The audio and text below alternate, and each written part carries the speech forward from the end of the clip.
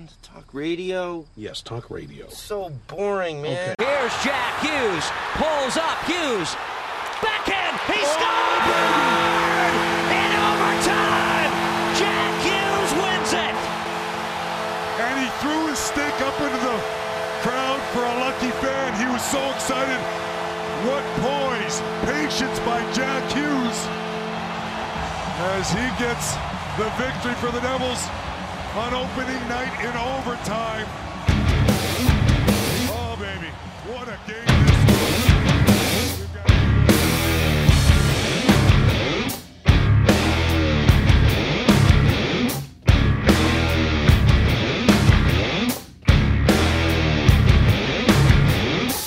Oh, the pressure builds and we're not flying. A target for all that else.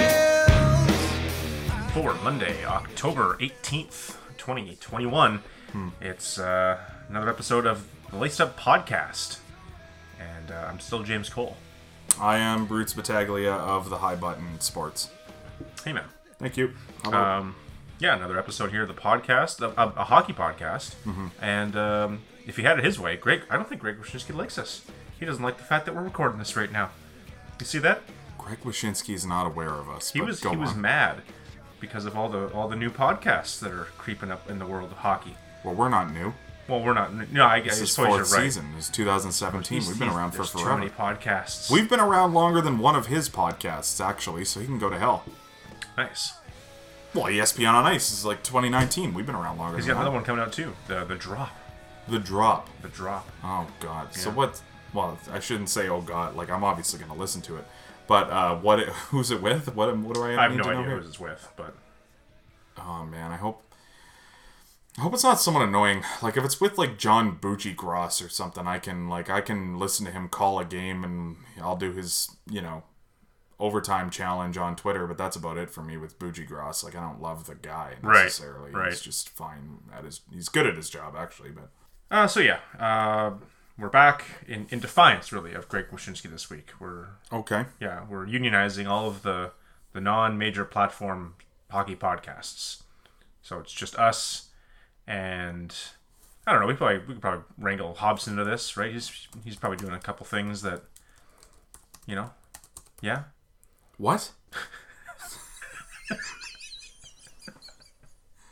What are you talking about? Who else do we know that's on a hockey podcast? On a hockey podcast. That's not like ESPN.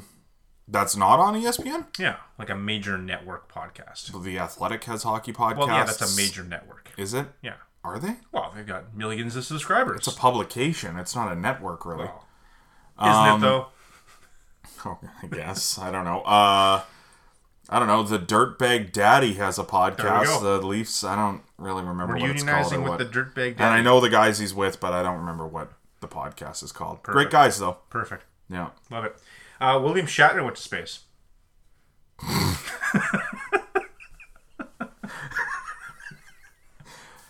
Like for real or just on Star you Trek? didn't hear about this. I assumed it wasn't real, but I guess I did hear about it. Yeah. Yeah. I saw something about it. I assumed I was having a fever dream, but go on.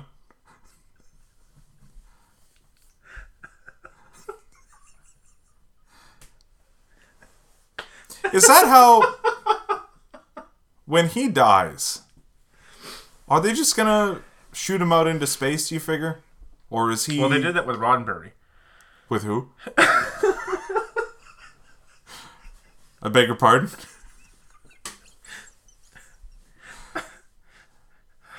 With who?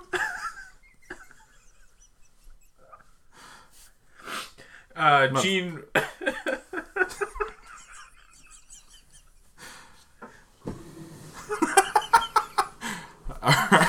Alright. Well, we lost him. I assumed that if William Shatner was ever going to actually go to outer space, that it would be like a ceremonial thing upon his death. Which, it is kind of amazing that hasn't come yet either. Because, like, he's like 90 or something. You keep checking, and it's like you think he's maybe younger than he is, but it's like he's been around for forever. So he's not. But yeah, he's still alive, I guess. Gene Roddenberry was the creator of Star Trek. Is that actually what they did, though? Yeah, he launched his ashes out into space, and they're on some shuttle. Oh, okay, so they'll do that for Shatner, I guess. Well, I mean, that's kind of up to the guy himself. That'd be weird if he didn't want to do that, you'd think. Maybe. I mean, he went to space while he's alive, so maybe he doesn't want to go there anymore now. Yeah. I guess is what you're saying. So he went to space? Yeah. What happened there? I don't know which billionaire it was, but one of them has a rocket, and they went up together. And he is now the world's oldest person to go to space. He was up there for 10 minutes and somehow still managed to have a love affair with an alien. 10 minutes? Yeah. So how, like, what did they define outer space then? 10 minutes? Beyond, like, well, they went up, they floated around for 10 minutes, and they came back down. So how long was the trip in total? I don't know, it's like 2 minutes to get through the atmosphere. Is that how long it takes? It's a fast rocket. So he was in this thing for like 20 minutes? Yeah, maybe half an hour. He didn't do anything. No, it was just... He's an the hour? oldest. Take an hour! Oldest guy ever. You're telling me that you can go up that far and you go for 10 minutes? I'm cruising around for at least an hour and a half.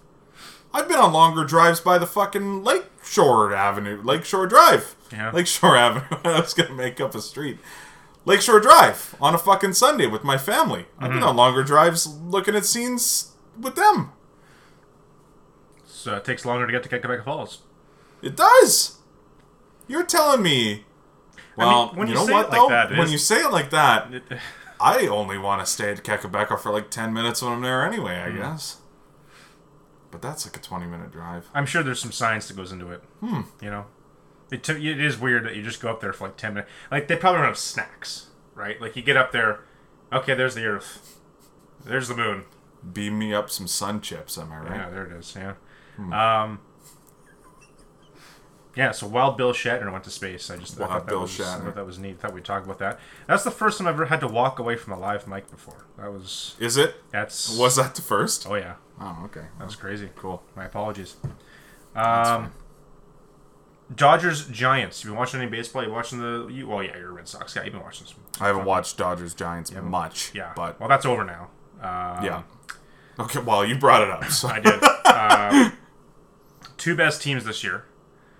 The matchup everybody wanted to see. You know, a couple powerhouses going at it. 5-game series. We got 5 games. And it ends on a check swing out called by the first base ump. And let's not kid ourselves here. He didn't go. Not even close. Ump admitted after the game it wasn't even close. Check swing out call by the first base umpire. Is that the worst way to lose a sporting game? No, I think there's worse ways to lose a baseball game even. Really? Yeah, well, you could lose on a balk. That would be the worst, I think. But that's player error. So is a check swing. But he didn't go. So imagine he didn't balk. True. Because a balk is interpretive too. You're not wrong. Yeah. You're not wrong. It really depends on the player. Yeah. It was weird. Like, that's not even the home plate umpire making that call, you know? Like, that's an umpire out in the field that has done probably not a lot up to that point in the game. Yeah, and why is that who calls it? Yeah. Too. You know what I mean? Got that angle. I don't know. You know? I don't know. The way that the officiating works in baseball is, like, for sure the dumbest when you think of just, like, how it's structured. You know what I mean? Like, I feel like there's got to be eyes in the sky maybe calling some of this stuff from now on. Robots. Like, more than there already is. Yeah. I mean, like, I do like human error in that sport. Like, it is one of the few sports where it's just like, I don't know, whatever. It's already fucking hard enough, so, you know. Yeah. Who cares? But, I don't know. losing on a check swing, yeah, it's not great when you don't go. It's a weird one. Mm-hmm. Like that's not one I ever would have thought would have ever come up, really. But that's like the pass back to the point after you've pulled the goalie for the extra attacker, just goes all the way down the ice into the net. You know, like it's a tough one. That would make more sense to me than losing on a check. But you're usually already losing at that point. You know, you pulled the goalie because you're losing. Right. So. Okay. It was heartbreaking. I got to tell you, it was just really. Well, I didn't have a rooting interest in either team. No, I mean, look, like I hate a lot of baseball teams. That's just the nature of the sport. But I do hate the Dodgers a lot. So seeing them win is not my favorite thing. That's for sure. I like the Giants. They're my second favorite team. So yeah, it's a bummer, but. Mad Max coming out in the 8th from the bullpen, though, that was crazy. Yeah, I mean, you like that. It's hard for me to root against fucking Mad Max. And the best part, too, like, they're just getting fucking hammered after the game, and they're just like, oh, yeah, so are you going to be available to pitch on Saturday for Game 1? Like, what do you figure? He's like, I don't know, we're going to get drunk tonight, I'll figure it out tomorrow. Mm-hmm. That's awesome. This guy rocks. Yeah, that's crazy. He's the best. So, yeah, I don't know. All right, well, it's been about a half hour of space talk and baseball talk. Half an hour? Probably should get to some. I don't know how long I was laughing. It's like laughing. 8 minutes. I had to walk away. I'm going to guess 8 minutes. Some hockey. Did you see that Ovechkin Backstrom commercial? This is going to be a terrible episode of the podcast, just so you guys know. Did you see that Ovechkin Backstrom commercial? You want my confession? No. Really? I haven't seen this fucking thing. Oh, wow. Someone was asking me about it yesterday, and I humored them. I'm just like, yeah, I don't know. It's funny. Who cares? I don't care. I don't know. I haven't seen it. Is it that funny? Pretty great. Really? Yeah. Okay, well, let's pull it up here. Yeah, I would recommend Let's do it. Okay, so what am I searching for? Probably just Ovechkin Backstrom commercial, I would imagine. I thought you were just going to say, just type in Ovechkin Backstrom, like as if like that's definitely going to be the first I'm sure thing. no highlights will come up. Ovechkin? No, you know what? I'm just going to type that in. Okay. See what comes up. A bunch of pictures of them hugging.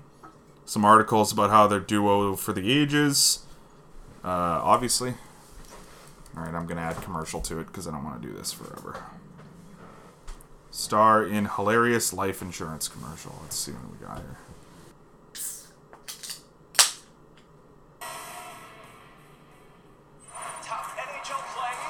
Hey Alex, why is Backstrom on your life insurance policy? We're a duo. A duo? Yeah, if something happened to me, who is Becky going past to talk to? His power play points might drop. How he will get his assist? What then? Yeah, what then?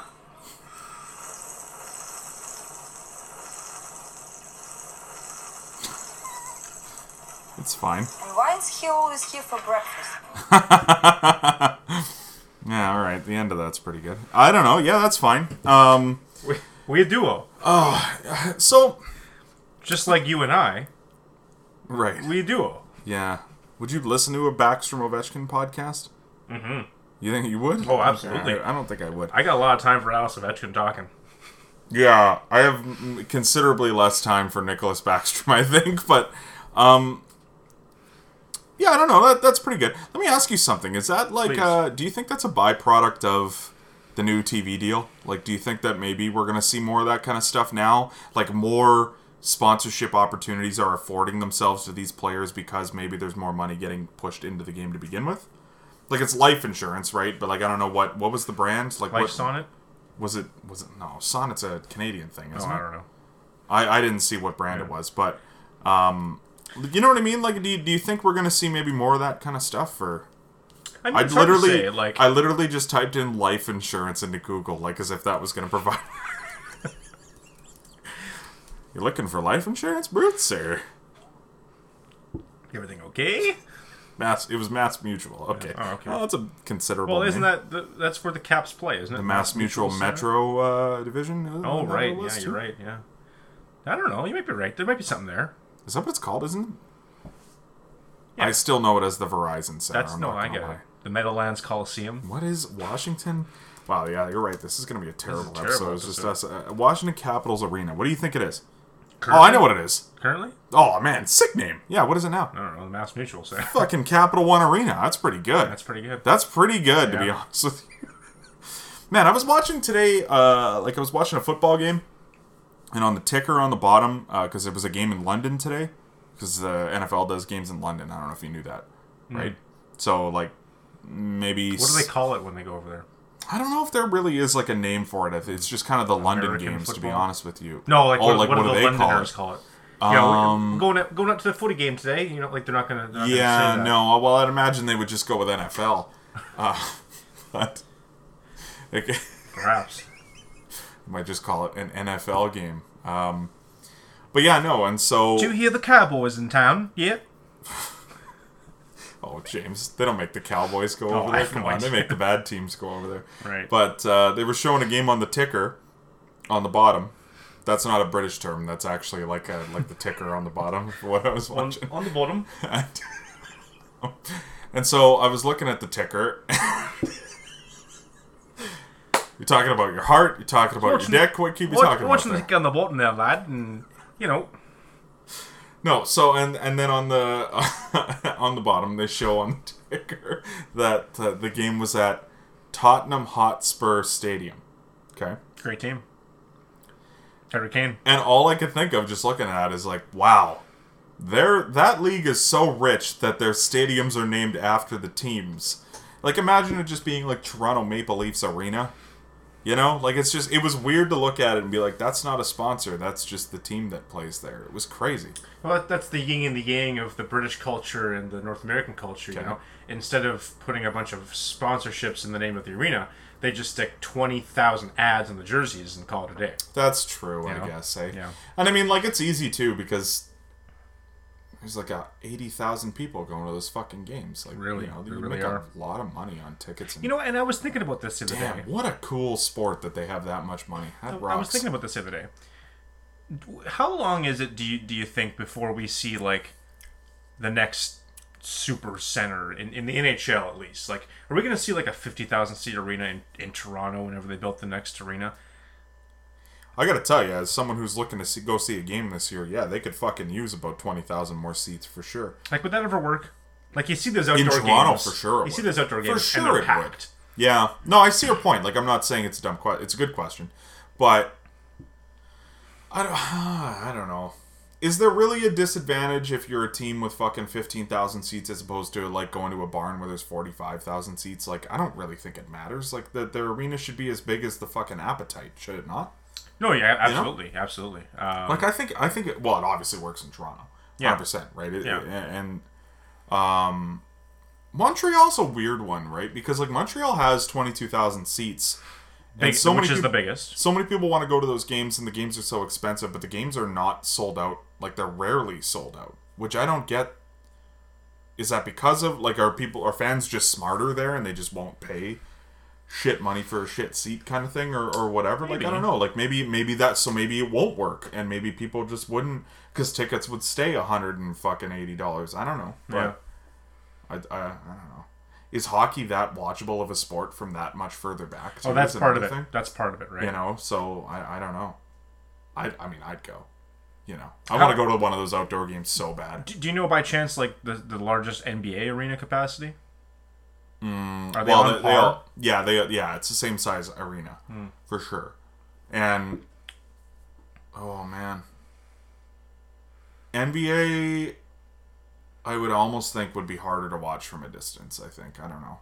I've only ever sat I see, like, it's hard for me to speak to NBA because it's a one sport that I've only been to a handful of games of any level in my life, and I've always sat very close to the court, so it's kind of hard for me to really weigh in on that. But I've only been to one NBA arena that wasn't also a hockey rink, which is the Target Center there for the they're not the Twins, but the Thunder, the Timberwolves down in Minnesota. They don't play at XL Energy Center? They do not. Oh. They have their own. Actually, there's Target Field, and then there's Target Center.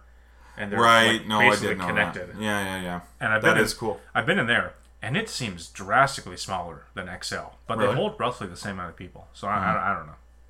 Okay. Yeah. Yeah. No, I guess you can get closer to the court. I don't know of any of them that hold more than like 25,000 at the most. Anyway. So okay. Yeah. Speaking of Alex Ovechkin, he 40 minutes ago. Yeah, he's now 5th all time on the NHL goals list. Nice. Potting 2 more in his season debut. Sure. To move past Marcel Dion. Okay. 9 behind Hull. He's 36 behind Yager. Yeah. And then you just got the two guys with 800, Howe and Gretzky. I think that's what they ask. Howe and Gretzky. Howe and Gretzky. I think it goes without saying that he's gonna get past Brett Hull this season. Mm-hmm. Yeah, he might get to Yager. It'll be tough. 36 more goals. Yeah. Okay. Yeah. Perhaps.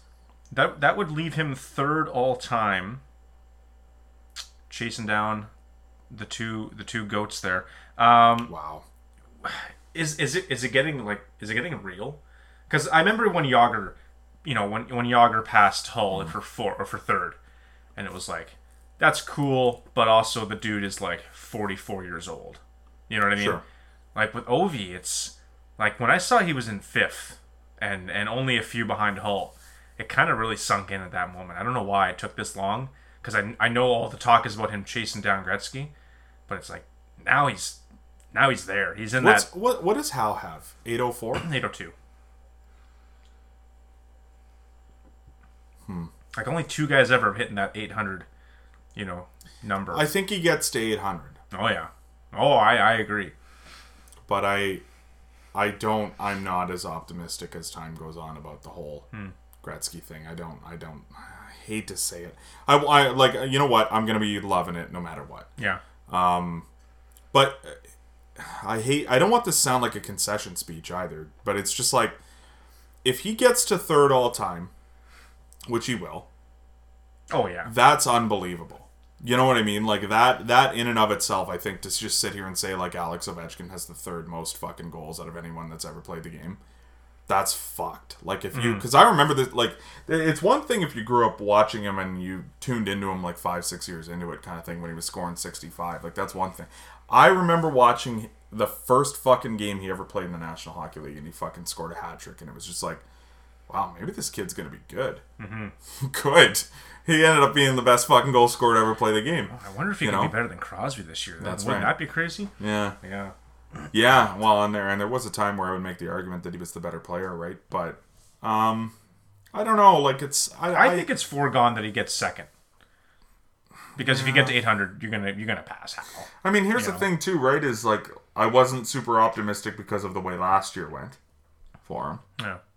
He's got fucking 3 goals in 2 games right now. Mm-hmm. So I don't know, and it's not like I think the Capitals are particularly bad. Like I don't think they're going to win the Stanley Cup this year, but I think they're pretty solid for sure. So I don't know. It's I'm almost at the point where I would never bet against him before, and now I'm almost find myself betting against him, but really? I'm proving myself wrong. Like I don't know. I thought it was especially crazy too that the second goal on opening night was a shorty.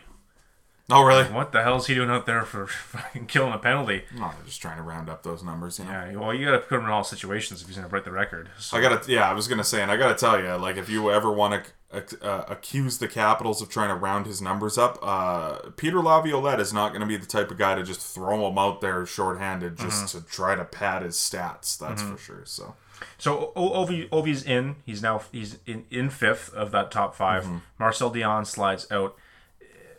Marcel Dion, up until a week ago, 5th all-time in goals. Yeah. Is that weird to say out loud? No. I mean, no, not for me. Like, I always think of him as in that spot. But here's the thing. If you were to ask hockey fans to try to guess the top 10. Oh, yeah. I was going to say, even a week ago, the top 5. I think maybe people throw Marcel Dion in the top 10, but I don't think they think of him as 5th overall in fucking goals. That's just it, Like Phil I do, comes to mind. Sure. Stevie Y had a lot. Yeah. But it was just Dion played for a while and had some really big fucking years, and that helps kind of just pad out the average, The original Dion with the C on, if you will. Was he with the C on? Oh, he was the captain of the Kings there. Greatest player to never win the Cup? Is it him or Lundqvist? Marcel Dion? Yeah. Okay, well. No, I think it is Lundqvist, but... Yeah. But it's easy for me to say because I didn't watch Marcel Dion play, but... Really? Yeah. Fuck, a lot of... Wow, 59, 53, 58, 50, 56. Jesus Christ, though. Guy could score. Hey, don't look at his playoff numbers, though. I will That's not. for sure. Charles Barkley and Wayne Gretzky on TNT. Oh, man, this is a great episode. Did you catch that? Did you catch TNT there, the debut? I did, and I didn't see that part of it. I saw some of the back half of the late game. Okay. And the TNT. But, yeah, no, I saw loose highlights of what went on with Gretzky and Barkley, for sure. The having Barkley suit up with the pads, and Gretzky's going 5 for 5 and on the shots there. Really, really loved the explanation, because I've never heard this story, and I've never met Wayne Gretzky. I should preface this. Really? More shockingly, I've never met Walter Gretzky either. I'm one of the 6 Canadians that have never met Walter Gretzky. Damn, I wish I got to meet Walter Gretzky. Got to. Did he pass? Walter Gretzky? Yeah. Wow, your brain is mush, eh? You don't remember, like, the 2 weeks earlier this year where we just mourned as a nation? Holy shit. Oh, yeah. Really? Are you okay? Anyway. Holy shit. So, like... like, it's not like we made a national holiday out of it, but it was pretty close. Well, there's not much going on in March. We could probably afford one. In March? I don't know. Actually, hey, it's worth noting, too, while we're talking about this kind of stuff right now. Death? Yeah, well, for like the moment we're recording, 4 years since the passing of Gord Downey today as well. So we're drinking in honor of him for sure. You're gonna play that Norm Macdonald clip to start too, aren't you? What's that? Off the hop? Yeah. Beardy Man, Claude Racine. So I've never met Wayne Gretzky. Flame. And I realize that he's probably got a lot more stories than he leads on. This is terrible. But like the story he gave on TNT there about the fight he had with Neil Broughton. Broughton. I didn't hear it. Like, the dude has had 2 career fights, according to the experts that track that shit. Okay. And Gretzky's talking about the fight, and they got the clip there, and they show Neil Broughton just fucking wrestling him down, give him a couple shots, and Gretzky's helpless. And Gretzky's going on and on about how, like, yeah, it was so embarrassing too, because beginning of the game they brought out they had this big ceremony, and Sports Illustrated was giving me like Sportsmanlike Player of the Year. I was on the front cover of their magazine that month, and then I go out there and I get my 2nd career fight, and they're probably off to the side, just, oh god, what have we done? Given this kid, and he's out there fighting, and he's going on about this really interesting story, and I was really loving it because I've never heard this before, right? Mm-hmm. Only for Charles Barkley to cut in and look at Wayne and go, "Did you lose to a guy with a perm?" And like Wayne Gretzky is like one of the more reserved faces of like, sure, like the superstars of every sport. Sure, like they're pretty out there. Gretzky's pretty reserved, and even he started chuckling pretty good about that one. I lost it. That's awesome. Did you lose to a guy with a perm? Oh, man. Where I come from, if you lose a fight to a guy with a perm, and he goes on. But it was oh fuck, dude. This is the best thing that could have ever happened to the NHL at this point, I think. Yeah, NBC really fucking sucked, didn't they? Oh my god. Okay. So, opening night, because it was on ESPN, it wasn't on TNT.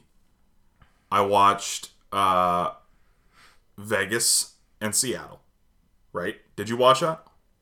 Yeah, actually I did. So they did something in the second period, and I don't know if you saw this specifically, but you'll know what I'm talking about if you didn't see it, is they did this thing, they came back from commercial, and John Buccigross calling the game, and he just goes, we're just going to let you in on the sights and sounds of the game. And what they did was, like they do with NASCAR, where they do the turn it up and they just stop the commentary and they fucking do the close angles and just let you listen to the sound of the cars. Sure. They basically did that, where there were just cameras everywhere close to ice level. And they just, like, brought you closer angles on the game. Like, as if you were kind of in the stands almost, just watching it. And it was maybe the most fun 80 seconds I've ever had watching hockey in my entire life. Because it just, like, it was so much closer to the ice. It did the game so much justice to just see how fucking fast, see how fucking smart these guys are, and shut the commentary off and just actually let you watch the sport for a little bit. Because I think one of the tough things about hockey, and it's true of all sports to some degree, but like, is just how do you really broadcast it? Like, what's the best angle to shoot it from? And the way we do it is the best way to see the whole game, right? And unless you do it another way where it's like end to end, it's going to be nauseating, right?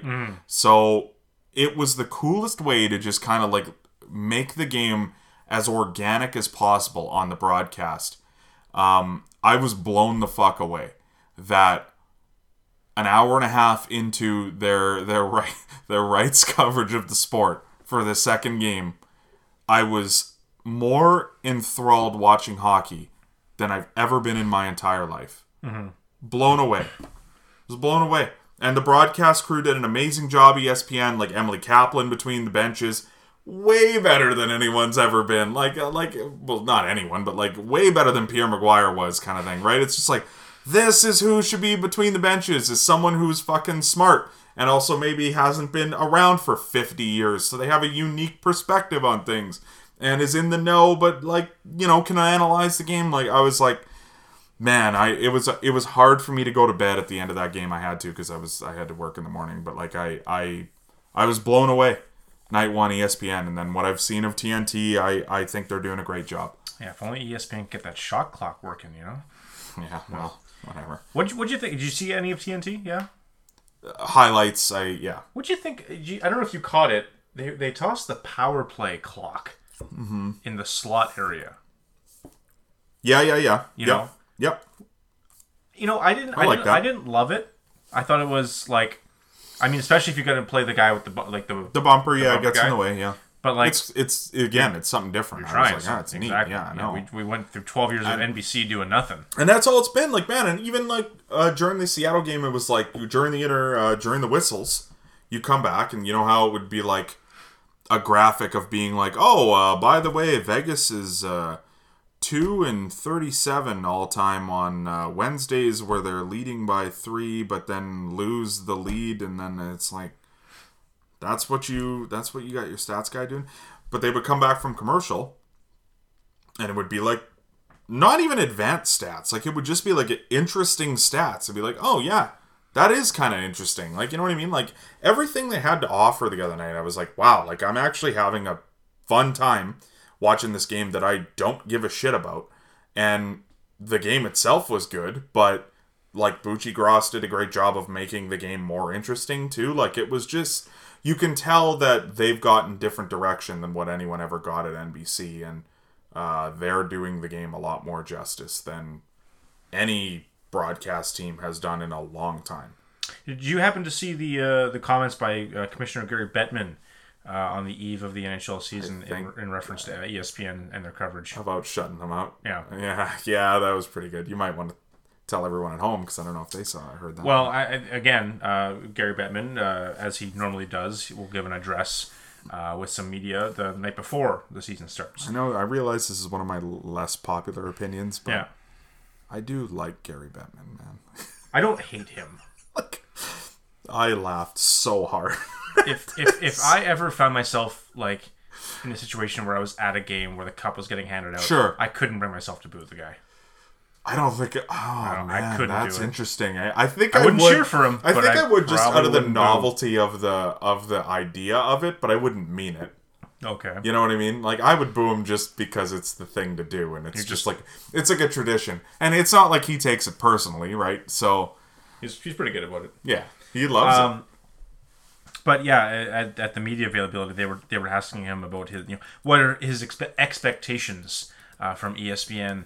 Sure. As the new broadcast partner with the NHL, and he had some great things to say. He was really excited and optimistic, and the crowning jewel was when he pointed out that if ESPN can put as much effort into bringing a quality product on the ice for the NHL as they did in tuning them out after they lost the rights, it's going to be a great season. And awesome. All-timer. That's good. That's one of the best. That's so good. One of the best. Yeah. You know? Got to give him credit on that one, man. For sure. A couple signings to get to. We had a couple guys that were one that was holding out. We've seen the RFA holdout more frequently in years past, and another guy that just signed your regular good old fashioned extension. Let's start in Ottawa with Brady Tkachuk getting 7 years at $8.25 million.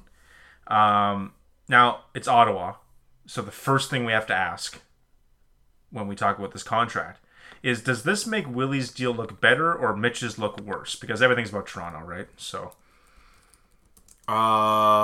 for the Tkachuk deal, yeah, it makes Willie's look better. The correct answer was both. It's hard. Well, I don't think Tkachuk and... Yeah, I guess it does, to make the Marner one look worse, though. I don't know, You know what I'll honestly say about it, because I've heard people ask this question. I think the only thing that makes the Marner deal look worse as time goes on is just watching Mitch Marner play hockey, to be quite honest with you, because it's not like he's bad, but I'm sitting there watching the Avalanche the other night, and people are trying to tell me that Mikko Rantanen and Mitch Marner are comparable hockey players, and it's not at all. Mikko Rantanen is night and day a better hockey player than Mitch Marner. It's not even fucking close to me. So I don't know. If we're going to talk about the Marner deal, frankly, he is just, I don't know. It's hard for me to say because I'm just pissed about last year, I think, still. But I don't know. The more I watch him, the more he is doing himself a disservice than anyone else is making him look bad. The thing I've had to start doing is I take his cap hit, I take Willie's cap hit, and I divide it by 2, and I just say we're getting both guys for 8.6. And I just feel good about that. It's a good way to look at that, to be honest. The only way I can get through it. That's a thing too. If you want to sit here and say that they're the same player, I'm okay with that. I think Mitch has a higher ceiling, but Willie is hands down the better player night in and night out. You know what I mean? Mitch can do things that only a handful of guys can do, but if he only does it every 7 games, what the fuck do I care? You know what I mean? And that's kind of where I'm at with them. So, Mitch is great when everybody else is on their game, because eventually he's going to do something that's going to make... That is the problem with Mitch, is I don't think he ever elevates the team. Yeah. And so, I don't know. We're supposed to be talking about Ottawa Senator Brady Tkachuk, by the way. I don't know how I feel about that. 7 years, 8.25. I don't know. He's the next captain. Yeah. I get it. Yep. Okay, here's the thing with Brady Tkachuk, right? Is if you want to eye test him, I think the deal's too rich. If you want to advanced stats him, the deal's definitely too rich. But he does a lot of things that not a lot of guys do. And that's what makes him so hard to really analyze, right? Is everything I've ever read about him from the advanced stats community is just we watch the games and we look at the numbers and I don't know what the hell to say about him either. It's just, he is among the worst players in the National Hockey League defensively. He is not super amazing offensively, but he kind of just seems to shoot the puck a lot, and that confuses the offensive numbers, you know what I mean? But defensively, you can't argue that he's terrible. But he's very physical, he's everywhere. Mm-hmm. The thing with Brady Tkachuk right now, and again, if you're not a Leaf fan, you're not going to love this comparison. He's kind of just like Darcy Tucker. He's fun, but is he really that good? And I'm he's better than Darcy Tucker, but I'm just saying I don't know if he's your star player necessarily. Yeah. They're paying him like one, so I don't know, but all that needs to be coupled with the fact that he's 21 years old, and that's or whatever, he's 21 or 22. Actually, his birthday was yesterday, so happy birthday, Brady Tkachuk. He's 22 now? Yeah. Happy birthday, Brady Tkachuk. Wow, he's also... I keep forgetting that, he's from Scottsdale, Arizona, because Keith played in... Yeah. It's just... Yeah. I don't know. I see Arizona, it throws me off. But, okay. Well, where do you think of him as being from? St. Louis. Well, he played his minor hockey in St. Louis. He played AAA Bantam in St. Louis. You know how job opportunities work, right? No, I get it. Yeah, okay. He's like an army brat, you know. They just move from city to city because daddy's got a job somewhere. Yeah. Well, again, you know, I have Robin and Richie Bergier being from Canada, Brazil and Indonesia, respectively. You know, I have such a love-hate relationship with Brady Tkachuk. I love Matt Tkachuk. Big fan of him. I'm the opposite. I think Matt's criminally overrated. Oh, he's probably overrated for sure. I like what Brady does a lot. Yeah. I think Brady's going to be the better player. I do. I don't know. No. But he's also playing for the Ottawa Senators. So that's the other hard thing, right? Like Matt Tkachuk is what he is. I don't see him getting any better at this point. Like Matt Tkachuk just kind of is what he is. Couple that with the fact that I think he had a bad year. Well, I don't think he did. He had a bad year last year. I think he'll go back to where more so he was. Sure. You know what I mean? Brady, though, I think there is more there, but the problem is, what is he going to be surrounded with in Ottawa to show that? Like, I don't know if Brady's ever really going to be afforded the opportunity to develop as much as he should. You know? He's almost a year or two ahead of the curve here with the rest of their prospect pool. And I think he should be better than he is by this point. Maybe. Because I don't know if he's improved that much over the past. I mean, he's up there playing on a line with Tyler Ennis and Chris Tierney. That's the problem. And working with, you know, one of the worst developmental staffs in the league. And, you know, I mean, this is a team that is not making any secret about not putting a lot of money in developing their players, right? Like, they just, they made this huge trade to trade one of the best forwards they've ever had in Mark Stone for Eric Brandstrom, who they don't seem to give a shit about right now. So, like, I don't really know, you know, like, you're telling me Eric Brandstrom is much better in the AHL than playing Michael Del Zotto for 24 minutes a fucking night? What are we talking about here? Just play the fucking kid. Yeah. You know? I don't know. So, is Brady ever going to get to where he needs to be? That's the thing for me. I don't know. But they've also had players kind of come out of nowhere, like Nick Paul is one of them, where, like, not come out of nowhere, but, like, has become what we thought he wouldn't be. Josh Norris maybe is another one where they got him in that trade, and it was like, I don't know if he's going to get there. And he's a very good hockey player. So, what do you think took so long with the Brady Tkachuk deal? Because this is a team that, I mean, we know where Eugene Melnyk stands on, like, this is supposed to be the first year of the unprecedented success where they're going to spend to the cap and they're going to go all in. And up until this deal got signed, that's the best. They were under the cap floor. Yeah. So it wasn't a situation where they were worried about, like, paying the guy. I can't imagine they're worried about paying the guy. Like, you have to get to the cap floor, my guys. Right. Give the kid fucking $10 million. Like, who gives a shit? So, do you read into this at all? Like, is this maybe something where Brady Tkachuk wasn't sure if he wanted to commit to the Ottawa Senators, if he was maybe pushing more for the short-term deal, and eventually they just got to a point where they gave him a number that was high enough and he took it? Or because it was a little weird. This one was a little weirder than most RFA holdouts in that sense, where, you know, this wasn't a situation where a team didn't have a lot of cap space, so they're trying to, like, pinch pennies here. This is the Ottawa Senators, and while Eugene Melnyk likes pinching pennies, they needed to spend money. Yeah. For a change. I don't really know that I think it had much to do with Brady Tkachuk. I don't know. It's hard for me to sit here and analyze anything the Ottawa Senators do and try to make sense of it, to be quite honest with you. Like, it's just, they're one of the few organizations where I think the ownership gums up the works of what's going on there a lot, and part of me just is inclined to believe that maybe Eugene Melnyk told them that, you know, we'll try to bleed him dry until the season starts and see where that goes, because I do genuinely think that he's that stupid.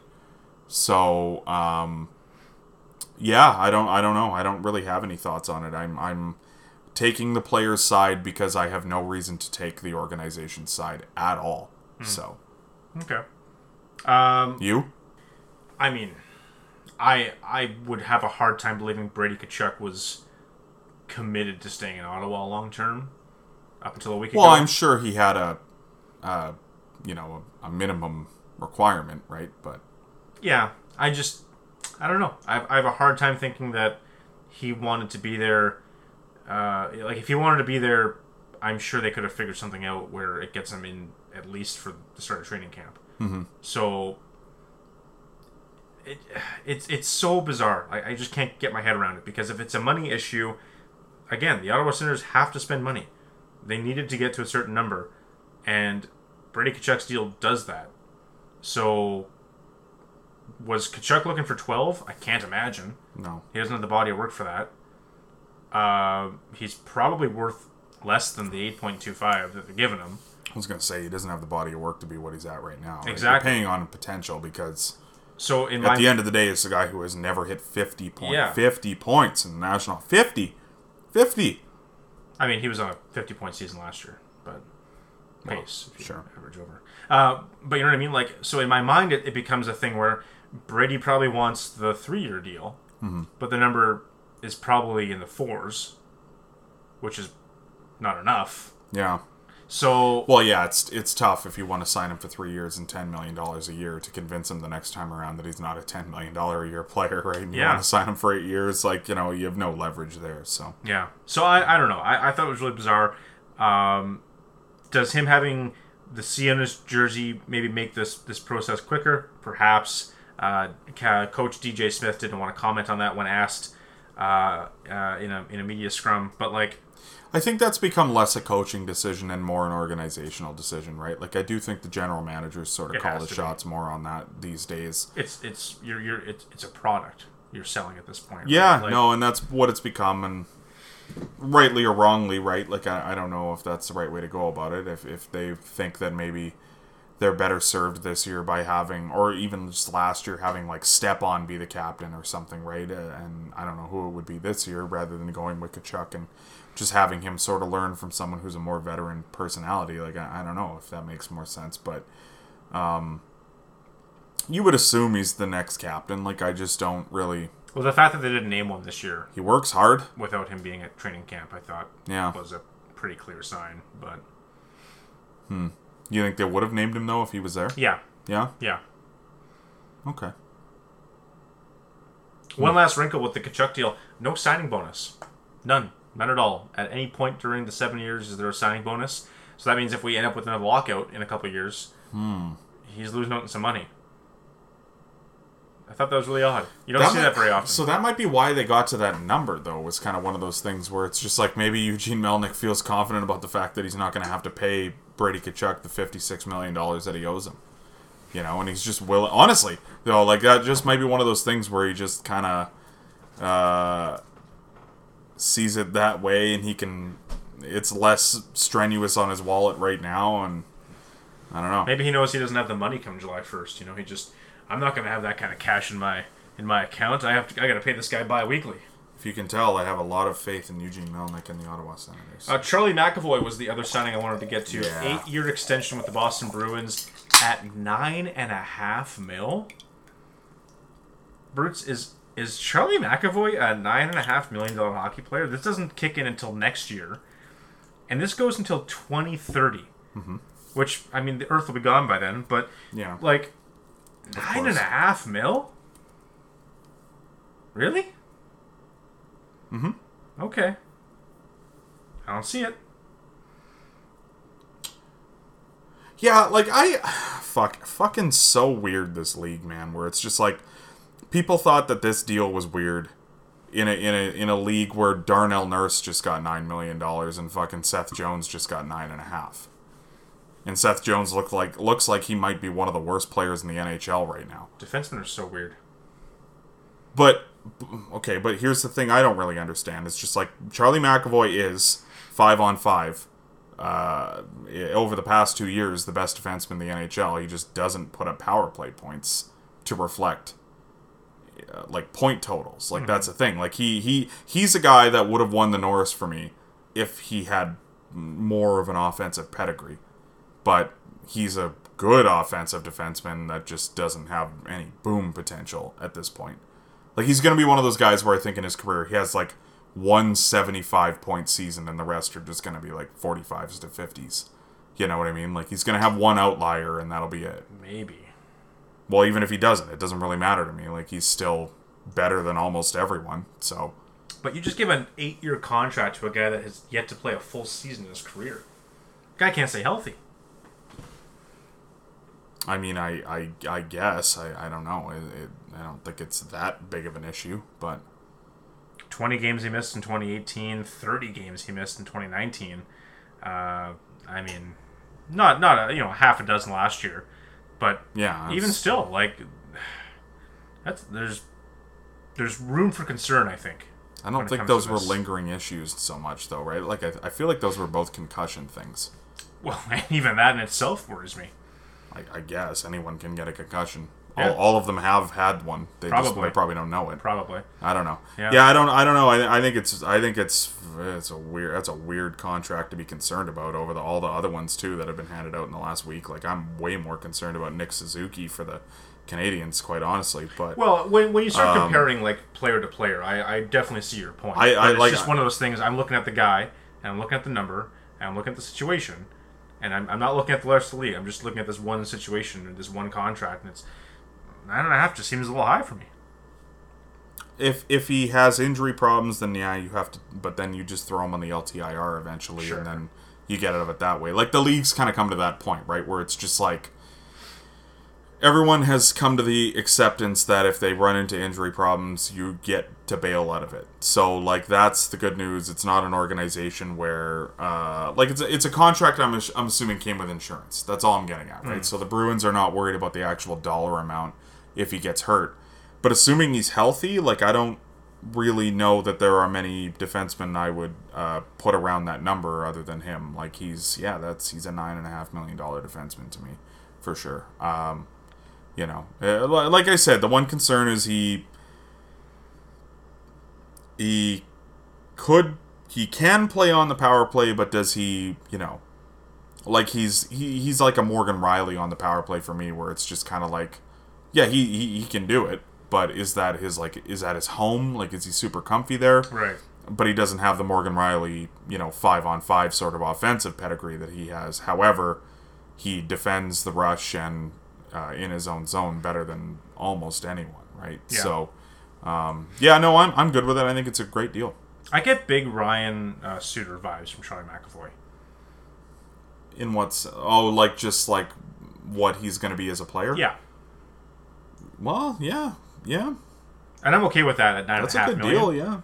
At 23 too, exactly, right? So. Exactly. And I just, again, my only concern is, like, what's his body like in a couple of years if he's having these problems already. I don't know. Maybe I'm a pessimist. Well, I mean, I guess slightly in your defense, I don't exactly remember what his injury problems are. That is one where I just don't really remember. But I don't know. Like, it's one of those things. If you're concerned about it, that's fine. He did play the whole season 2019-2020, but that would be the only thing I would point out, I guess. 2019-2020. Well, he played 67 games in a lockout. Not a lockout, a COVID-shortened season. COVID-shortened. Oh. That will always be a lockout to me for some reason, because that's just the terminology I use. I mean, the Bruins played 70 games that year, but I see your point. Might have had COVID. He might have had COVID, along with most of the league. Try not to think about that stuff anymore. Yeah.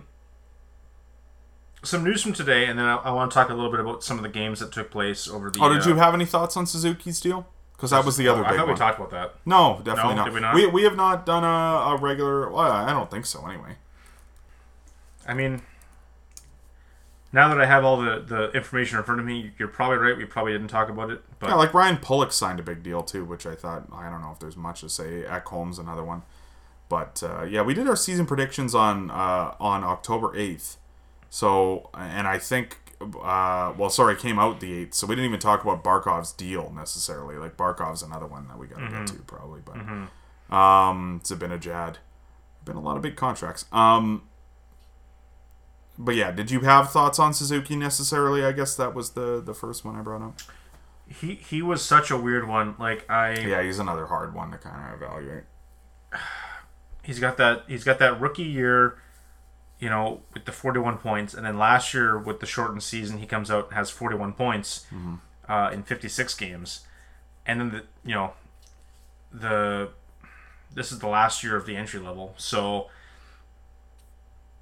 I probably would have waited until this year was over before committing. Mm-hmm. I don't hate the number. The length worries me a little bit, just in that regard. Like if they said, we're going to give Suzuki 3 more years at 7.8, sure, you're banking on this guy being what he is. You don't know for sure yet because you got 2 seasons to work with, and you're the Montreal Canadiens who just lost Kotkaniemi and Shea Weber, and like, who else do you really have to build this core around? Philip Deneau walks in free agency. Like, I get why they wanted to get on this right away. Yeah. But I don't know. I don't know if he's a $7.8 million player, but I'm saying that while acknowledging at the very least he's probably like a $6 million player. Like the gap isn't too wide for me. Yeah, it's one of those things, right? Like, if you're going to overpay anyone on the team, at least overpay him. Like, it's at least worth the shot. You know what I mean? Exactly. It's one of those things where I just, like, I don't think he... Here's the thing that always drives me nuts about the whole, like, he should make the Olympic team debate, right? It's just, like, he's a defensive forward who doesn't really drive the offensive play all that well for his age. For that ability. You know what I mean? And so, you're already picking Stone and O'Reilly and Couturier and Scheifele and like all these fucking guys that are kind of like a two-way player. And is Suzuki anywhere even close to those guys I just named? Like, for me, not even fucking remotely close. So you're going to take him to play the same role and also not have anything to kick in offensive. Like, he's several tiers down from those guys for me. So he gets overrated by that conversation, but on the other end of it, like, yeah, he's an elite defensive player at this stage and at a young age. Like, that's pretty impressive. Mm-hmm. So if he can find a way to put up 60 points a year, it's not a bad deal, honestly. Like, it's not bad at all, but he's a weird one because he skates like the fucking wind, but for whatever reason he can't seem to put up those points. Are those points coming? Like, I would think so, but I don't know. It's sort of hard for me to gauge what he is exactly. I think going back to the Olympic discussion that you had there, I think going back to that, like, there's an argument to be made. Like, you look at his playoff numbers, and it's only 2 years that he's had the 32 games, 23 points in the short tournament. So if you want to look at the Olympics as being a playoff-esque sprint, I can see maybe the argument to put him on the short list. I'm not saying he's on that top 12. On the short list, but that's what I'm saying, right? It's like you're telling me he's gonna fucking make it over Couturier, Stone, or O'Reilly. Like, that's just batshit to me. But yeah, no, I know what you're saying. Like, that's insane. Like, he's not better at anything than any of those guys. Like, skating, I guess. Like, that's it. Yeah. But you have Barzal and Point and all those guys doing your skating. Like, and the Olympics are not a fast fucking tournament. I would almost just bring him as your 13th forward because you'd like just for the experience factor. Probably going to be a factor in a couple. Like, by the next Olympics, he's probably on that list. Couturier is probably aged out. Fucking Stone might have aged out the way he fucking plays. You know what I mean? Like, sure. I don't know. I could see him making the team, but he's going to have to start fucking picking it up this season. That's for sure. Off to a bad start with the Habs through 3 games. But I guess, I don't know. It's hard to say really what he is, what he might not be. And, it's one of those things where it just, it might be a lot of smoke and mirrors from him. Speaking of which, this week's sponsor. If we had any other sponsor, that would have been a great transition. But it's Airedale Fly and Fishing. No, it's Smoke and Mirrors Media, of course. Now, Smoke and Mirrors Media is a creative media production company specializing in photography and videography. Their services provide creative content for clients that offer extraordinary advertising and exposure opportunities that will help any size and type of business stand out from the competition. Whether you're a struggling artist with a small budget or a successful business with some extra cash, Smoke and Mirrors Media can take your venture to the next level. Professional photography offers your websites, brochures, and social media outlets the opportunity to shine, while professional videography creates an opportunity that allows potential customers and clients to get an in-depth look into your unique venture. Ooh, ever exciting. Smoke and Mirrors doesn't just deal with commercial shoots, but also private accounts as well. Wedding and engagement photos, family portraits, and even more can be available through Smoke and Mirrors, and nobody does it better. Visit smokeandmirrorsmedia.ca for more information, and follow at smokeandmirrors.media on Instagram. And get your pictures taken there. Get your videos done. Get all that shit taken care of here. It's fall. It's lovely backdrop season. You know? I'm sure. Have you and your girlfriend done the photo shoot thing? You know damn well that we have. You have? Oh, not with Smoke and Mirrors. No, with the talented stylings of her iPhone 18. I don't know what number are they on. I don't know. All right, cool. Well, good for you guys. I picked up Victor Mete in fantasy because I needed a Hail Mary today. Victor Meat. Yep. Didn't play.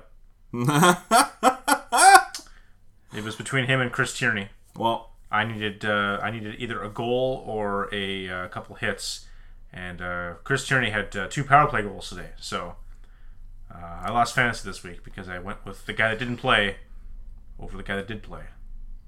I picked up Cal Peterson to try to start for me last night, and he didn't play, and I was too ashamed to drop him today. I just kept him and just accepted the loss. Sweep it under the rug. Yeah, sweep it under the rug, 100%. The Toronto Maple Leafs have decided to ease the dress code for their players. Okay. So when they lose tonight, it's going to be because of that, right?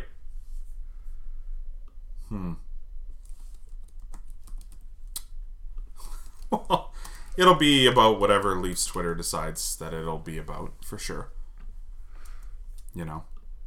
Are you you're probably I don't know actually. Are you a loose up the dress code type of guy? Sure.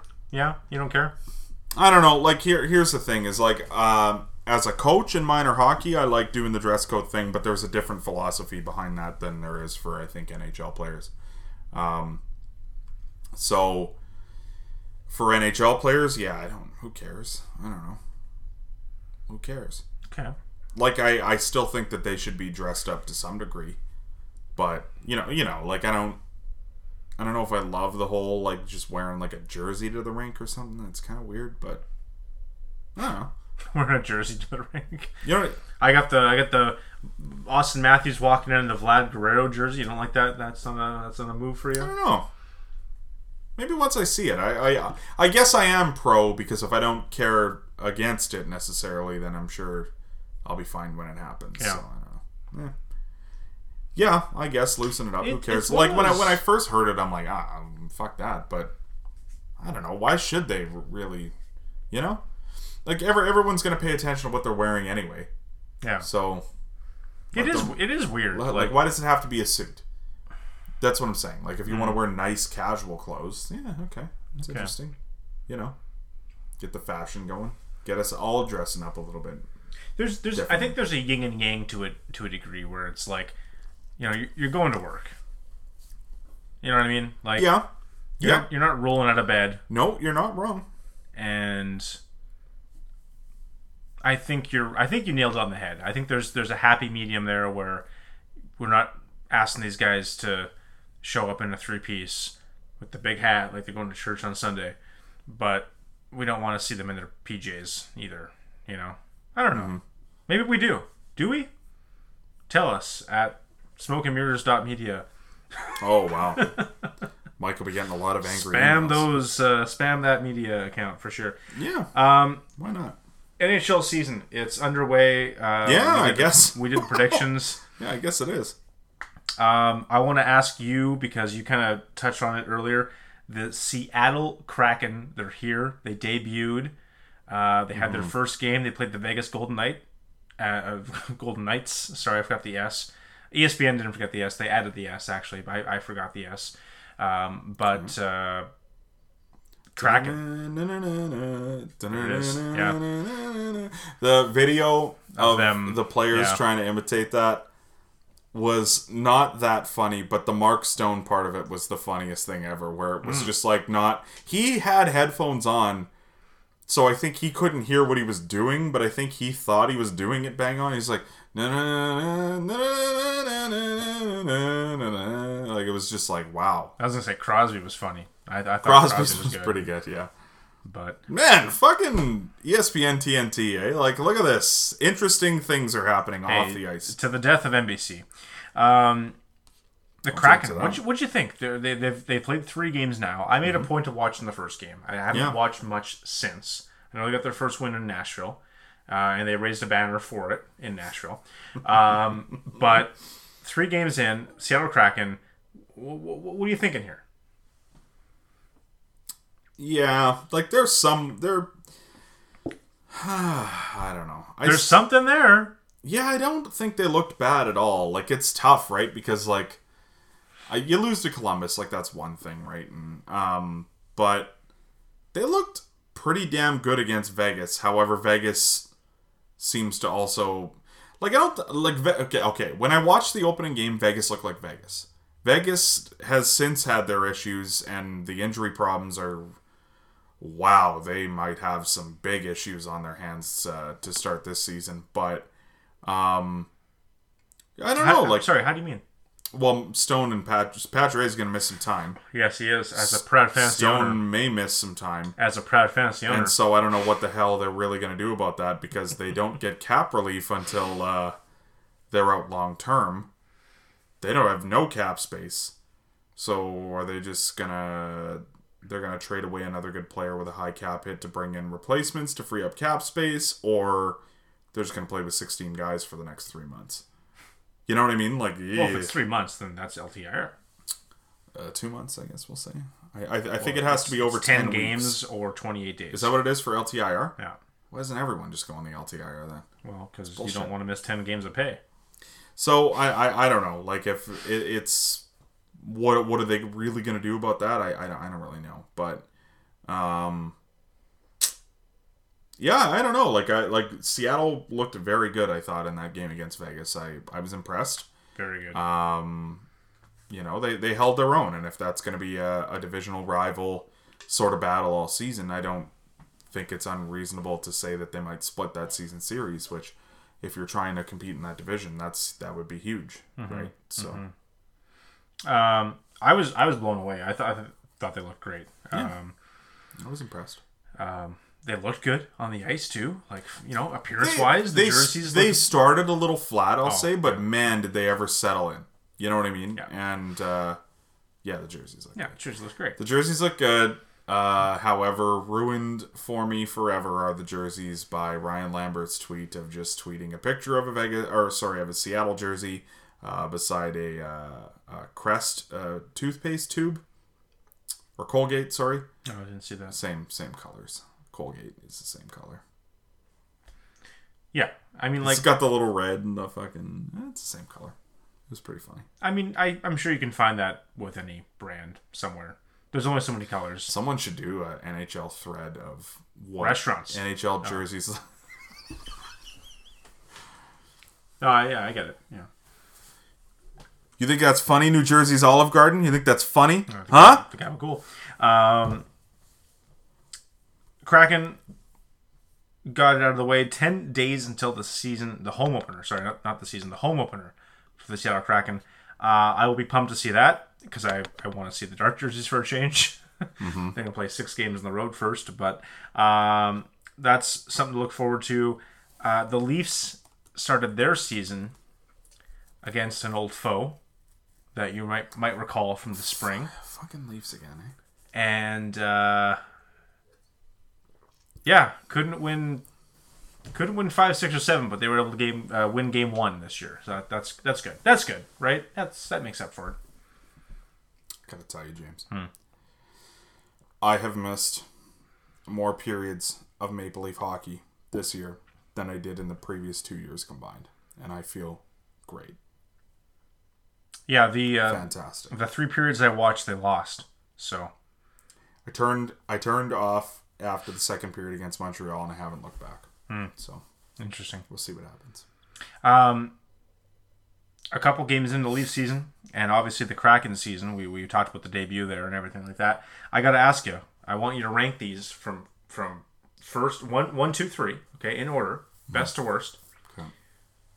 Soccer striker, NFL kicker, or NHL forward. In terms of kicking something into score a point in a sport. How do you rank those? What do you mean? This is a bad attempt at a joke about how the NHL has had 2 kicked goals go in over the first. Oh, like what's the higher success rate? Yeah. Oh, where's the skill? I think soccer striker has a very strong lead. You know, you can bet like Beckham. They miss the net a lot. How? The net's huge. They do. Yeah. I gotta tell you, not a good season to be an NFL kicker. I'll tell you that. I think NHL forward has the best success rate there. I'm not gonna lie. Was this weird to you? I don't know if you saw either of the incidences that took place. The incidences? Yeah. The winning goal in the Vegas-Seattle game. Yeah. Pretty clearly kicked in. I did see it. Yeah. That was not great. The winning goal in the Leafs Senators game on Thursday. Didn't see. Pretty clearly kicked in, I thought. Where do you fall? I'm a proud non-seer. Where do you fall on kicking the puck into the net? Like, should we just get rid of the rule and let it happen? Well, yeah. I mean, that's the thing, right? Like, I certainly don't care about if they don't catch the kick, but it is one of those things where, the rules in place so that way people aren't swinging fucking skate blades around. Because what could go wrong with that? Yeah, right? well, yeah, right. Yeah, we already have so many incidences where people aren't trying to do that. Yeah. So, I'm okay with the redirect, but to me, the redirect is your foot's, oh, for sure. Your foot's on the ice. Yeah. And you're planted. Yeah. And it hits you and goes in. I agree completely. But as soon as there's movement in the foot, I think it's a non-issue. Because there's the debate. Oh, he's moved his foot. Is he actively trying to kick the puck? Well, I don't know, but I don't care. If the foot is in motion, that's a kick to me. Because that's the only way that you can possibly define it. Otherwise, you have to start thinking, well, gee, I wonder if this player meant to move his foot and you're skating. Like, that's a motion, right? And sometimes the puck might hit your skate while you're in motion. But I think as soon as you have motion in the leg, you have to disallow it if we're not allowing goals to be kicked in. If we're allowing goals to be kicked in, fucking fine. Like, whatever. More offense, I'm okay with that. But then we get into the safety issue. Yeah. So, draw a hard line here, NHL. If the foot's not moving and it hits the foot and it goes in, sure. If there's any motion at all with the foot, and I'm not bitching about this as a Leaf fan, because fuck the Leafs this year. I don't give a shit. Wake me up in April, and we'll talk. But, even that opening game with Vegas and Seattle, for Seattle to lose their very first NHL game on a goal that was so clearly kicked in. Yeah. It was heartbreaking. Yeah. Where do you draw the line? Well, but it's one of those things, right, where I think we're just going to obsess over it because it's the new hot button issue, right? No, but it isn't, though. This goes back. You think so? 15 years. Every fucking time we have one of these goals, we got to stop the game. I don't see it happen almost ever, though, is the thing. That's the thing. I'll sit and watch a game in the background almost every single night. I don't see this shit happen. I think it's because it was bang bang on opening. That's what I'm saying. It's the new hot button issue in the sense that it happens once a week. Really? Oh yeah. I can't remember. That's the thing too. Is just do I have an opinion on it? I can't remember the last time I saw a fucking kicked in goal where I had anything to say about it. I don't know. It's one of those plays. It's one of those plays where it happens once and it's it happened once to my team this year. So it didn't go our way, whatever, I'll forget about it. And it probably happens to every team once every season. I'll go that minimal with it. It happens to every 32 teams once every year. There's a goal that we have to stop and review to see if it was kicked in. For every team, at least once. Okay, sorry, I thought you were saying one that definitely counts that shouldn't. Yeah. Well, I am, is what I'm saying. Oh, I can't remember the last time that happened to the Leafs, other than the other night, I guess. Like, that's the first time. But that's my point. You don't remember it because it happens once, and it's like, oh, whatever. It's mid-November on a Tuesday, and fair enough. It was one goal, and we're gonna win the next 5 games. So who gives a shit, right? And it's like we move on. But I gotta tell you again, like I've probably watched every time that they've played there in the last 15 years. But if you ask me to tell you what happens when the Leafs go to St. Louis, exactly. To me, Kadri scored a winner once. I remember that. I'm okay with giving the referees like discretion and like some wiggle room on making a call, but like this is one where I think you have to just draw a hard line. Just draw a line in the sand. You can either kick it or you can't. And if your foot is moving, that's a kick. And then you take all the guesswork out of it. Yeah. Yeah, and I think at one point that's how they called it, and I don't know if that's how they were supposed to call it necessarily, but I do feel like there was a time where like even a redirect was just like no, right? But yeah, I don't know. I don't think it's an issue, but if they wanted to get rid of all like it hits the skate sort of goals, I guess there's going to be way fewer exceptions where it's like, oh man, that shouldn't have counted, right? Where it's or it should have counted where a shot hits a foot. Yeah. But what are you gonna do? Because like foul a shot off your foot into the net and it doesn't count. Like that's not gonna happen. It also goes with like the safety thing because as this happens more and more frequently, if it does, right, where we've got this wiggle room of you're redirecting it. What's stopping a player from just putting his foot up? Apocalypse Now Redux? What's stopping a player from just putting his foot up? I'm going to leave this here for a second. It's going to hit my skate. Because I'm trying to redirect it to my stick, well, as an asshole that made his living in front of the net, I would stand there and fucking jazz hands and have my foot up in the air and just see what happens. 2 feet off the ice. I'm not moving it. It's just here. It's stationary. Don't skid into my blade. If you cut yourself, that's on you. Yeah. I redirect it. I told my team last game that I wanted to see more net front presence tonight, and it was like the puck would go to the point, and it's fucking like 4 bodies in front of the net all of a sudden. It's like, how the fuck are we managing that much traffic? Still have 2 defensemen somehow? Yeah. It's unbelievable. It's fucked. It's like traffic like you've never seen. It's crazy. Anyway, I'd like to see more goals in the NHL, but I think this is asinine, and we need to just stop allowing this to happen. But. Okay. I'm fine with that. I have no hard opinion on it, but I appreciate your concern. Good. Anderson. Lias Anderson? Calgary? Is it Lias Anderson? Rasmus. Is it Rasmus? Lias Anderson is an LA King. Okay. Okay. He's a forward. I knew that was a guy. Lias is the one that threw his gold medal into the stands. Oh, cool guy. And the Rangers traded him because they didn't like him, and I don't think the Kings particularly love him. Okay. Rasmus Anderson is the future of the Calgary Flames defense. Right, the guy that headbutted a player on Saturday night. I heard, I didn't see. Yeah. Suspended a game, I want to say, just one. I think that was the punishment. Was it 1 or 2? It was 1 or 2. I need to watch this before I talk about it here. Bizarre. You don't see the headbutt in hockey very often, No. It was chintzy. I'll say, like, he definitely hit him in the head with his head, but. All right, I'm gonna watch it here. But David gets in between. Yamamoto to the net, trying to force it in. The puck's loose. Markstrom found it, and he covers up. And here we go.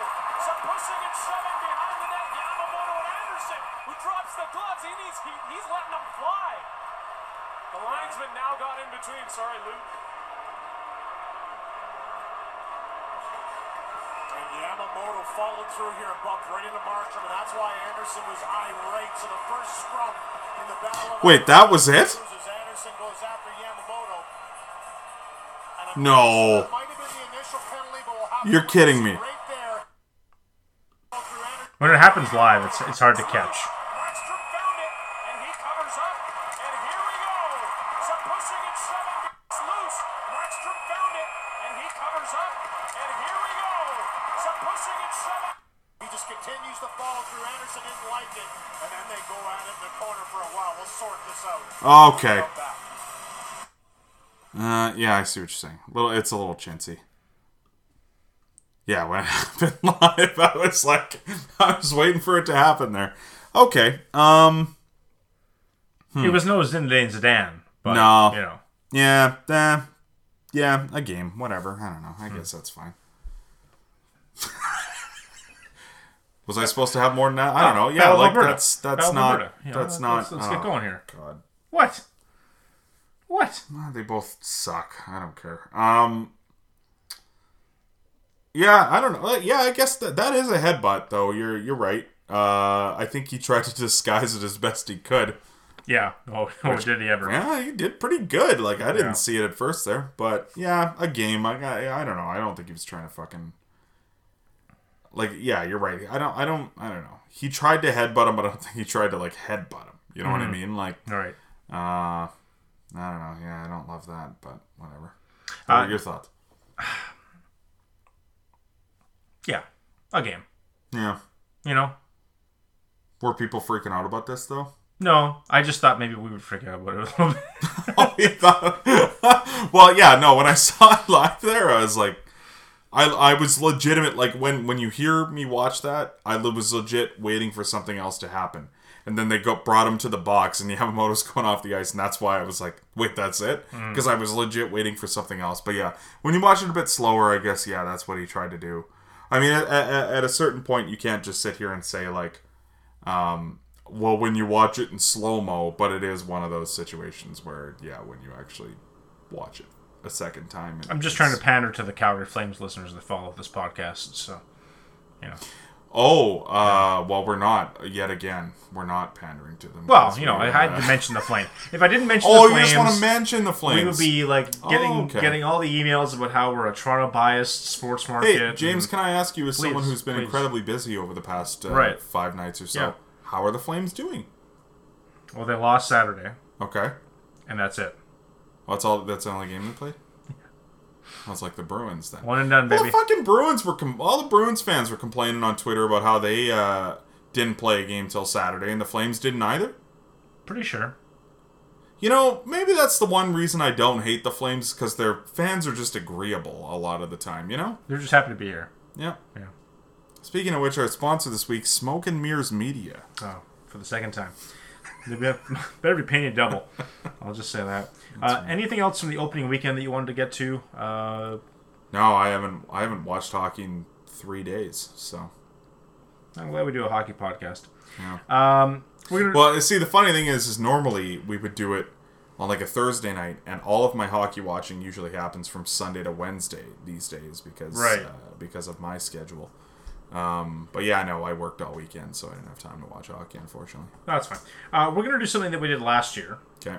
And, oh boy. I would have Sean McIndoe? I would have liked to have done this last week with Alex, because we did our season predictions episode then, but this hadn't been released at that point, and I can only work in the confines of Sean McIndoe? Our good friend Sean McIndoe. Yes! Oh! Let's go! Our good friend that we've never met, but he did tweet at me once. This was so fun last time. I actually, like, last year I didn't formally submit a ballot. You did with him. I did this year. Okay. So the answers I have in front of me are in stone. They are engraved. If I win the prize at the end of the year, Ryan Graves. I've done my job. If I fail miserably, it's on public record for everyone to know, beyond this podcast even. So we're going to play the Sean McIndoe Down Goes Brown 2021-2022 season prediction game. Let's do it. And he's got a twist this year. Oh, God. All right, last year... Always does. Yep. Last year, we did 8 questions. He's added a 9th, as well as a bonus. Ugh. And we will get to the bonus at the end. I'm not going to preemptively explain how that works to you now, because I want to get some honest answers out of you, and we'll see how it all shakes out. So, as you recall from last year, how this works is I'm going to ask you a question, and you can answer up to 5 answers that pertain to the question. For every answer you get right, you get a point. And it compounds. So you get 1 point for one correct answer. If you get 5 right, you get 15 points for the question. Okay. However, if you get any single question or any single answer wrong, you lose all the points. Oh no! On that question, you can't go 3 for 5. You can't go 2 for 5. It's 5 for 5, or 4 for 4, or 1 for 1, or nothing. Okay? Oh dear. The idea here, obviously, is to accumulate the most points as you can. If you go 5 for 5 for every question, you're obviously going to get the maximum amount of points possible within the game, but there is some strategy. It might be better to not go for 5 answers. Maybe I'm going to take 1 or 2 or 3, and we'll see how it plays out. Any questions before I dive into question number 1? No, I got it. All right, lovely. As with last year, Brutes, I'd love you to tell me 5 teams that will absolutely make the playoffs this season. Will make the playoffs. Absolutely will make the playoffs. All right. I'll go the Colorado Avalanche. All right.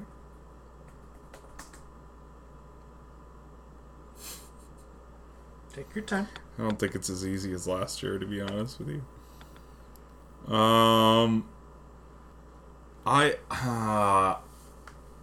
Damn. I'll go Vegas Golden Knights. Yeah.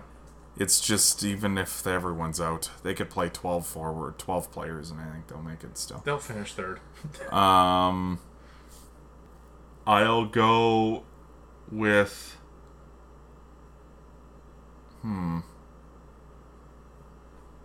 Interesting. See, the thing with the Central is I feel confident of who's going to make the playoffs, but it's not like the division's like horrible. It could be really anyone, you know? Mm-hmm.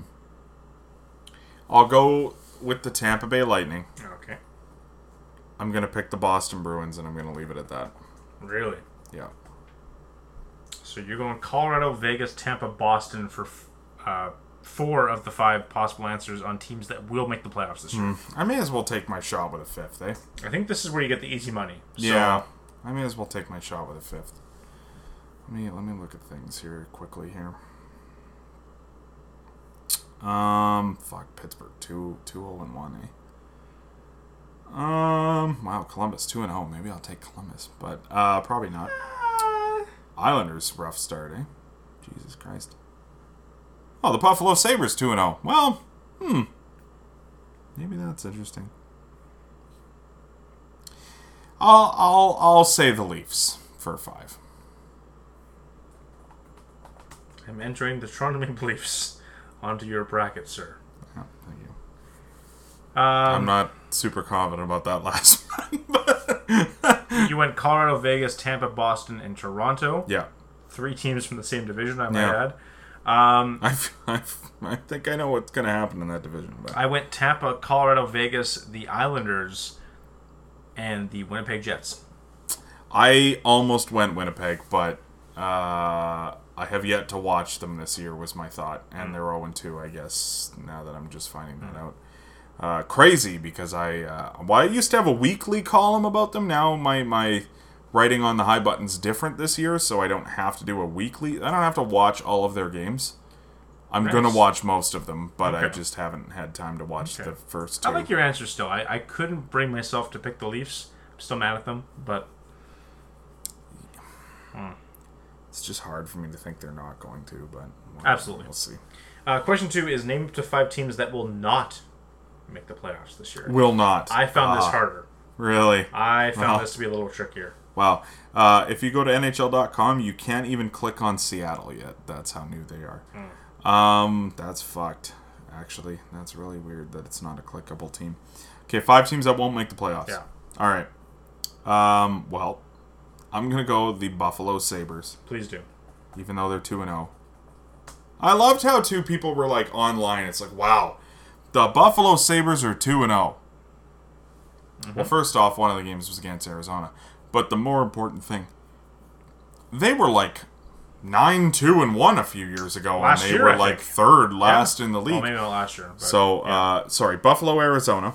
Arizona, I like it. To name 5 that definitely won't, that might be tough. I'm gonna go Chicago. Really? Yeah, they look bad. They have the Vezina winner in that, right? Yeah, well, I gotta tell you, I don't know if you see the defense in front of him. Yeah, it's gonna be interesting to see what happens with Seth Jones long term. That's fucked. Hasn't kicked in yet. Like, it's just hasn't kicked in yet. I don't even think he's particularly like I don't think he's good. I didn't think he was like horrible. Mm-hmm. He looks horrible so far. Yeah. Yeah, it's tough because the Pacific sucks, but that could go any number of ways, right?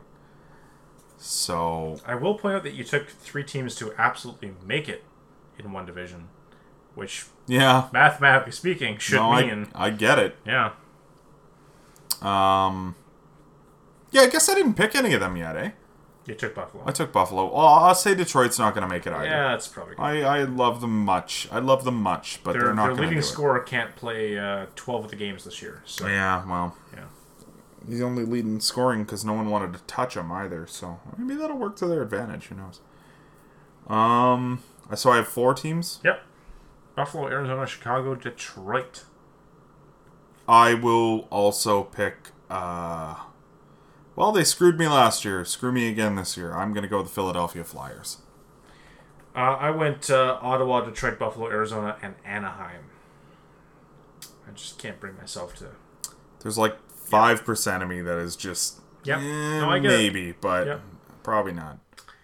Bruce, name up to 5 coaches who will not be fired or otherwise leave their job before the first day of 2022 free agency, not including any coach who was hired to their current job after October 1st, 2020. Will not be fired. Mm-hmm. Or otherwise leave their job. I will go Jared Bednar. Good call. I will go Pete DeBoer, I think was that. Okay. Well, if that's a valid answer. I will go Dean Evison. I will go John Cooper. Do I stick with my guy? I'm sticking with my guy. I'm going Mike Sullivan. I understand that could go awry. You understand the Penguins have fired 2 coaches in seasons that they've won the Stanley Cup, right? So yeah, they're probably itching to pull. I have a hard time believing that team wins the Stanley Cup without Mike Sullivan. Well, so we'll see. You went Bednar, DeBoer, Evison, Cooper, Sullivan. I went Cooper, DeBoer, Bednar, Sheldon Keefe. Yeah, like probably, but I wouldn't. Yeah, I wouldn't be shocked. But and Barry Trotz. I think I'm. Again, it's one of those. It's hard for me to just evaluate the Leafs right now. Like I'm just mad at Keefe, and I think he's bad, but that's just because I'm mad at him. Like it's not because he's bad. Okay. He isn't bad. I'm just mad. I think that's a Michael Jackson song. What's next? Name up to 5 GMs who will not be fired or otherwise leave their jobs before the first day 2022 free agency, not including GMs who were hired to their current job after October 1st, 2019. 2019.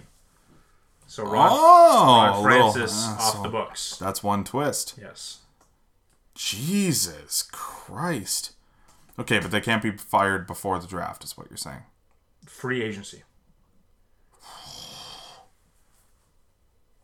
Do any general managers qualify under this? Yeah.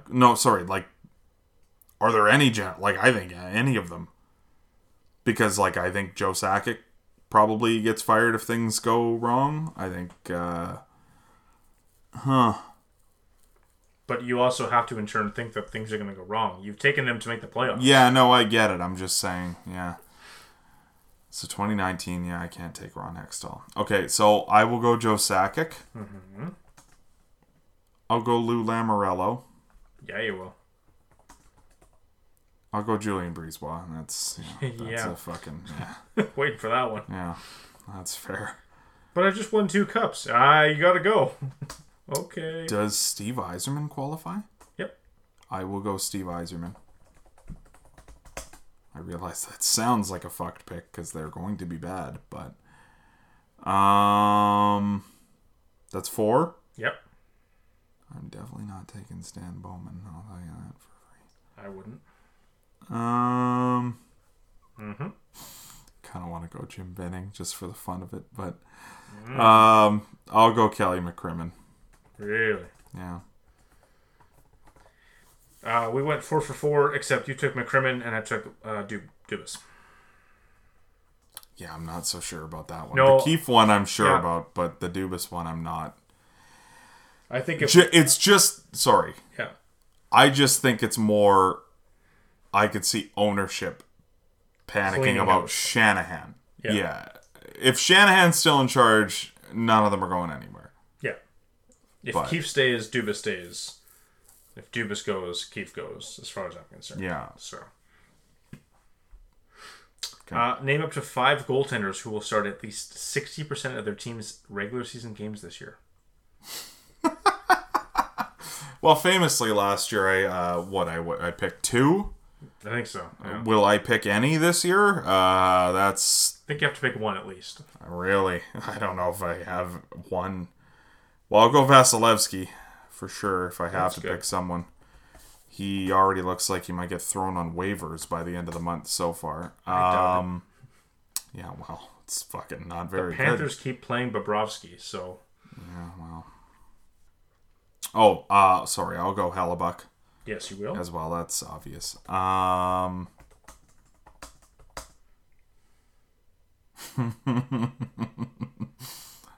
think I might leave it at that, to be quite honest. More than 60%? At least 60%. Oh, wow. Okay, the guy I was going to pick has not played this year. So, yeah, I will go, I think I'm done, then. That's what I'm doing. For the record, that's 49 games. Oh, 49 games? Mm-hmm. Okay, let me think about that for another second then. I am gonna go with Elvis Merzlikins as well. And that is it for me. I will go Vasilevsky, Hellebuck, Merzlikins here. Okay, as McIndoe points out, this is the stage where the first 4, you can bank some points. And these last ones are where you kind of get a little courageous sometimes. You got to really evaluate where you think things are going to fall. Yeah, like, again, Bank or lose. Leonard and Kemper both have injury problems, so when I think about those two teams being good, you know, I still think they can be good with Francouz and Brissois, honestly, as I mentioned in my season prediction. So, yeah, the only other one I really thought about was Cal Peterson, but I don't know. They might play quick out of nostalgia a lot. So, well, especially if they find themselves in a situation where they're not making the playoffs. We'll just start Jonathan Quick and get a better pick. You remember when Jonathan Quick was our guy? It's quick to pick. That'll be the slogan for the draft. Quick to pick. Yeah. Quick's pick, and he'll make the pick. I went Hellebuck and Vasilevsky. I also took Jussi Saros. Okay. Robin Lehner. Yeah. And Jacob Markstrom. Okay. Yeah. Markstrom pulled it off last year without having much of a... Like, they had a better backup last year with Riddick. He doesn't have a lot of health problems, so I Yeah. like that for sure. Lehner scares me. Soros, I think they're just going to try to get as much as they can out of him this year because this will be his first year as a starter. So give him the reins and see what happens. If he stays healthy. I don't mind the Saros pick. The Markstrom one will be interesting because it is one of those things where if he's not good and he gets remotely hurt, they're going to shut him down for the year yeah. because I agree. that could be very bad. But all right, this is the first category that I did not take 5 in. Brutes, name me 5 rookies who will finish in the top 10 of Calder balloting this year. I did so good last time. Right. So 5 rookies, top 5 top balloting? 10. Oh, okay. Okay. Give me a second. Let's pull up some rooks here. Pull up what do we got? What do we got here? Little buff boys. Little buff boys. Cut a piece of ham. Who's carved up? Thinking it's not a typical Tuesday. All right, that's enough. All right, top 10 in Calder voting. Mm-hmm. Okay, I will go Moritz Seider. Yeah, you will. I'm going to go Bowen Byram. Nice. Now, the interesting thing is, Mm-hmm. Do I still love my Calder prediction from 2 weeks ago? I don't know who it was. And I think I do. Because everyone else loves to fucking love this kid. So I'm going to go Cole Caulfield. Ugh. Yep. Just doubling down on that one. That's all. So I got Seider, Byram, and Caulfield, right? Yep. Okay. I have them making the playoffs, and I can't find another way that they make the playoffs without this happening. So I'm going to go Spencer Knight. That's probably where I'm going to cut this off. I want to say Hendrix Lapierre.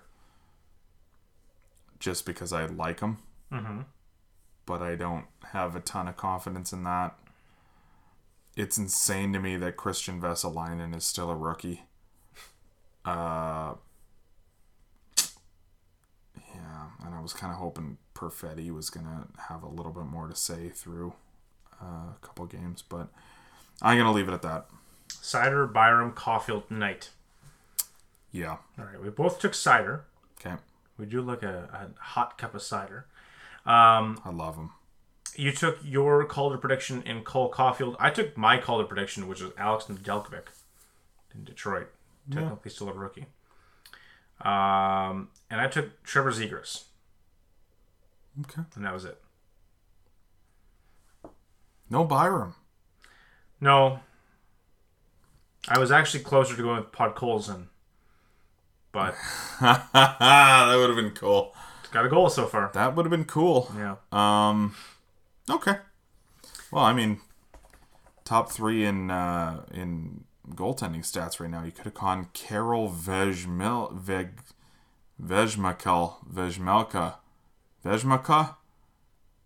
Is Russian your first language? Is that what he is? I don't know. No, actually, I think he's Czech, which is even worse if I'm butchering that because I'm of Czech descent. But yeah, I don't know. Number 7. He's from the Czech. Name up to 5 defensemen who will finish in the top 10 of Norris balloting this year. 5 defensemen, top 10. Is that a new one? Yes, this is the new one. I was going to say, I don't remember that. 5 defensemen, top 10 Norris voting. Mm-hmm. Holy shit. Right? I like that one. That's not easy at all. I had 3. I went with 3 guys. Wow. Okay, well, I'm going Cale Makar. As did I. Because that's my Norris pick. But I really think it's not that easy. Wow. Mm-hmm. I have to try to think of what I was going to do with my Norris, too. So I had someone else before Cale Makar, and I'm trying to think of who it was. Mm-hmm. I will go Adam Fox. Really? Well, there's like 4 or 5 of them that I think are like far and away better than almost all the other NHL. Part of me just feels like that guy might be a one and done. I don't know. I mean, okay. Like good defenseman, but just like not a Calder or a Norris guy again. His point total was a little inflated last year because of a couple games, but I still think he's unbelievable.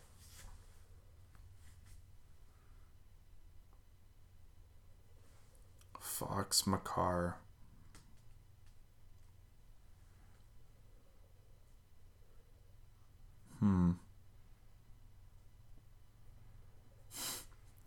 Seth Jones. Not unless Mark Lazarus picking the fucking Norris team ballot fucking. Is he defending Seth Jones so far? Or He's what? a Blackhawks reporter. No, but is he defending Seth I Jones? have no idea. I just assume. I'm just gonna pick with my heart here.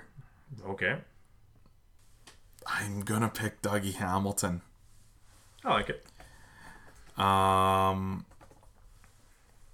Fuck. I wish Adam Pelech put up points, because man, he would fucking win a Norris, but I had a 4th one and now I don't. I'm gonna go Aaron Ekblad. Mm-hmm. I think I have 5 here, but Really? Well, I spend a lot of time looking at defensemen and their fucking numbers, and I just feel like I have a good grasp on this, but Maybe I don't. I went over the last 3 years, and the crossover from year to year. Yeah, it's tough. Not good. It's tough, but that's kind of where I almost think that I've looked at it so much that I think I can almost predict now who's gonna have a fucking good year. And I'm gonna stick with this last one just because I took them being good. I should have taken the coach to not get fired now that I'm thinking about it. Because I think he's safe. I'm gonna double down on him this episode, and I'm gonna go Charlie McAvoy. Yeah. So you went with 5. I went with 3. I had Makar as well, and then I had Victor Hedman. Year to year, he's the only guy that shows up. No, that's partly why I think he's not going to, but okay. And Alex Pietrangelo. Yeah. He came alive last year at the end for Vegas, so I think he has a big year this year. I almost went Shea Theodore. Yeah, that's fair. But it's going to be tough the next year or two to decide who is going to be your, runaway pick off of that defense core. So, yeah. Number 8 is name up to 5 players who will finish in the top 15 of Hart Trophy. Top 15 Hart Trophy. Yeah, this one fucked me last year, didn't it? Well, I'm not going to go Jack Eichel this time around. I probably wouldn't. Yeah, I hear he's not valuable to his team, apparently. They look... I also did not take Elias Pettersson, as I did last year. They look very good. Or 2-0 there. Well, I'll go. That would be an all-time fucking troll job. Like, if the Sabres were to, make the playoffs this year without Eichel, and everybody fucking put him down as their hard pick. Just spends the whole season on LTIR. Yeah, it's like Rory Fitzpatrick making the All-Star. That'd be great. Wasn't Rory Fitzpatrick playing for the Sabres when that happened, too? Canucks?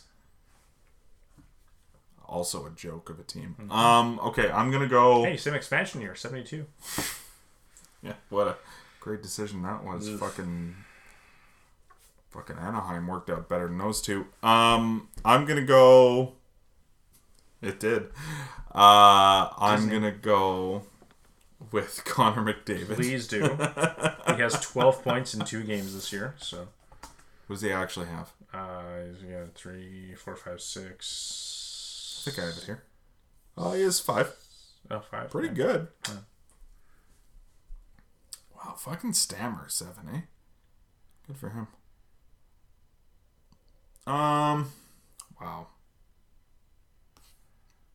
It's a little more wide open this year. Is it? I think so. Well, just for the voting itself. Okay. Connor McDavid's going to win the fucking Hart Trophy. Let's get real here. I'm going to go Sidney Crosby. Really? Wow. He's got some catching up to do. I have the Penguins being good. And if he comes back at all, he's getting Hart votes. It's a gamble. You think so? Well, I think it's a guarantee. He'll come back. He'll probably be okay.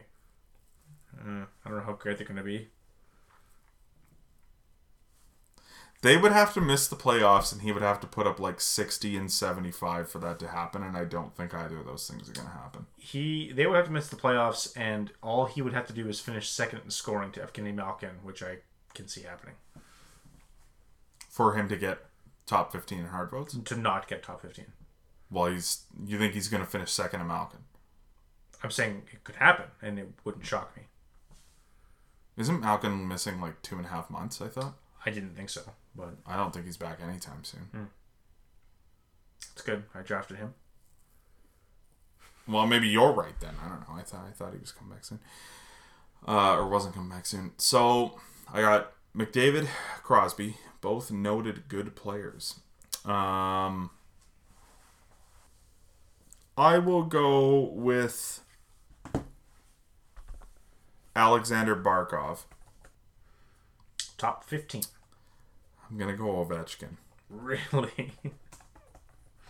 All right. I respect it. Yeah. I have them being decent. Not great. Decent. And I'm going to go Nate McKinnon. McDavid, Crosby, Barkov, Ovechkin, McKinnon. I went McDavid, McKinnon, Austin Matthews. Leon Draisaitl, and Nikita Kucherov. I try to stay away with Tampa Bay on that kind of stuff because it's just like I don't know. It just always seems like people think the most valuable part of the team is something different than what it is. So I'm just done trying to guess what people are watching with that team. Number 9, name up to 5 players who are currently on an NHL roster that will change teams between the start of the season and the end of the first day of 2022 free agency. This means they must be acquired by a new team via trade, free agency waivers, but does not include demotion, retirement, or leaving the league entirely. Okay, so they're going somewhere different. Yeah. Cool. Hell yeah. Super easy.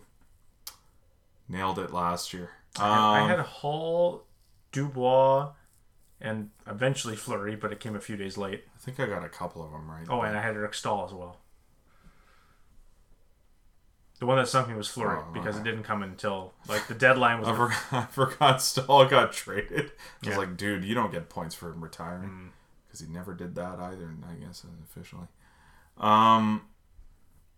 leaving their teams.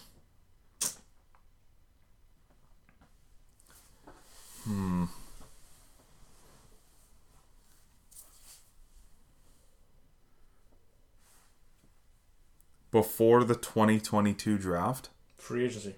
Before free agency. Do I think it's going to happen or don't I?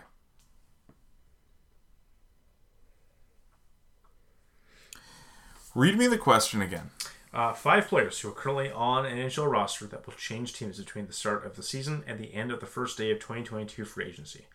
This means they must be acquired by a new NHL team via trade, free agency waivers, but does not include demotion, retirement, or leaving the league entirely.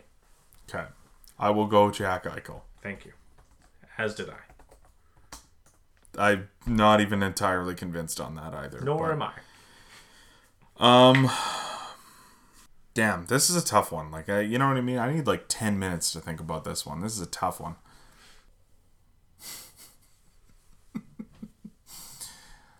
Yeah, this is not an easy one, eh? No, I went with 2 answers. Really? Yeah. Jack Eichel and Phil Kessel. Learned from last year. Yeah, I'm thinking Phil too, to be honest, but I'm not going there yet. Jesus Christ. Not much tradable on that Sabres roster, eh? No, sir. Yeah. Okay. I will go with them. And I gotta make one more pick just to make it interesting here. Okay. I am gonna go with someone. And that someone's name will become obvious in the next few minutes when I say it. Of course. Who could it be? Who could it be now? Who could it be now? I'm going to go Dylan Strome. Okay, I like that. Yeah. And his team, the Toronto Maple Leafs. Oh, wow. Oh, you don't need to give that detail, my guy. Eichel, Subban, and Strome. Dylan and PK for the record. Yeah. Damn, I was hoping to sneak a Malcolm Subban trade in there. Here is your 10th optional bonus question, and it is optional. Hell yeah. Do not need to answer this. Hell yeah. Okay. I'm going to answer it. For 15 points. Jesus Christ. Name one and only one player who will finish this season, not named Connor McDavid, with 100 points. If you get this wrong... Holy fuck. Your entire ballot gets 0.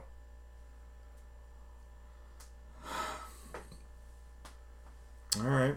Did you pick a guy? I did. Because there's no right answer, really, I don't think. There really isn't. But I think I'm going to do it. Okay. And it's not someone whose name's come out of my mouth tonight, I don't think, which makes things more interesting, perhaps. But How's his start looking? Pretty good.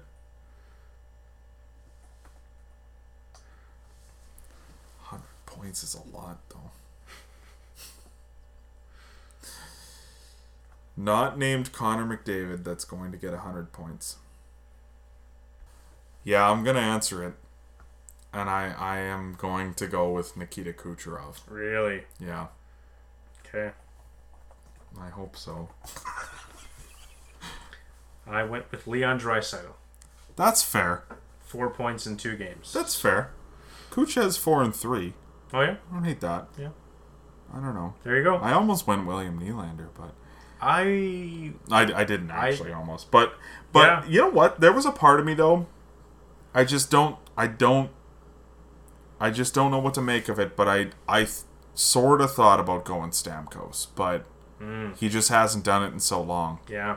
Where it's like, you know, but he's off to a great start, so, yeah.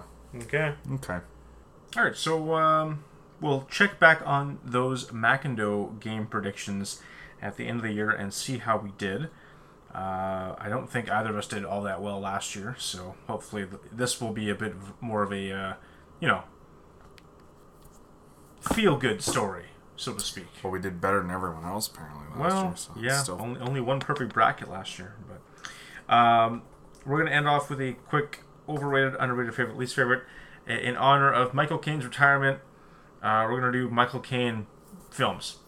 Well, yeah. Michael Caine's retirement in the sense that it got announced that Michael Caine was retiring from acting for him to later come out and be like, I'm not retiring. What the fuck are you talking about? So, I figured we'd talk a little Michael Caine. No, let's do it. Michael Caine. Yeah. Yeah. What are you thinking? Overrated? Overrated Michael Caine film. Excuse me.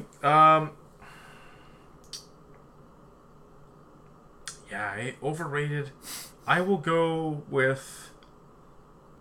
We go Tenet. Wow.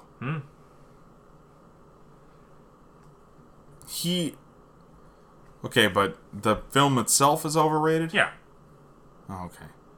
Did you see it? I did. Okay. I thought it was good. I didn't, it would be overrated in the sense that it's a Michael Caine film for me. Because he's in it, but he's not really in it. But, you know.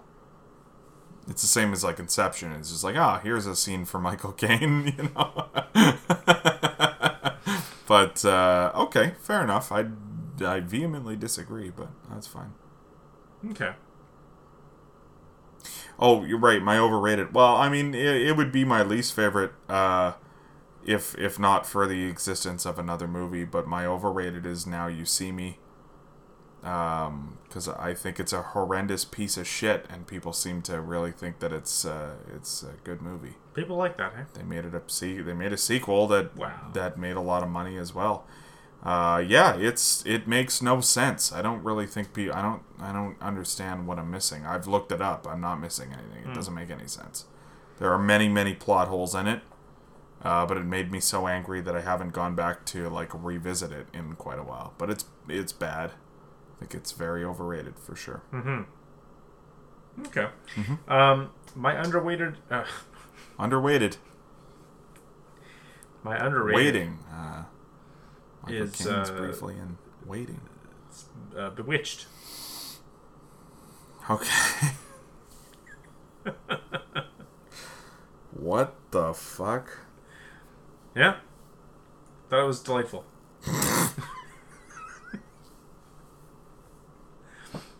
What do we say? What am I supposed to say? What am I supposed to tell him? I don't know. Tell us whatever you want, I guess. Fucking Will Ferrell. I thought it was great. Okay. That's fine. Fucking Nicole Kidman? How could you not, right? Well, yeah. Get into that, I guess. Directed by Nora Ephron. What are we talking about here? My underrated is Sleuth. Okay. Yeah. Yeah. It's just one of those things. it's Jude Law and Michael Caine trying to act circles around each other for 2 hours, and it's fucking unbelievable. It's great.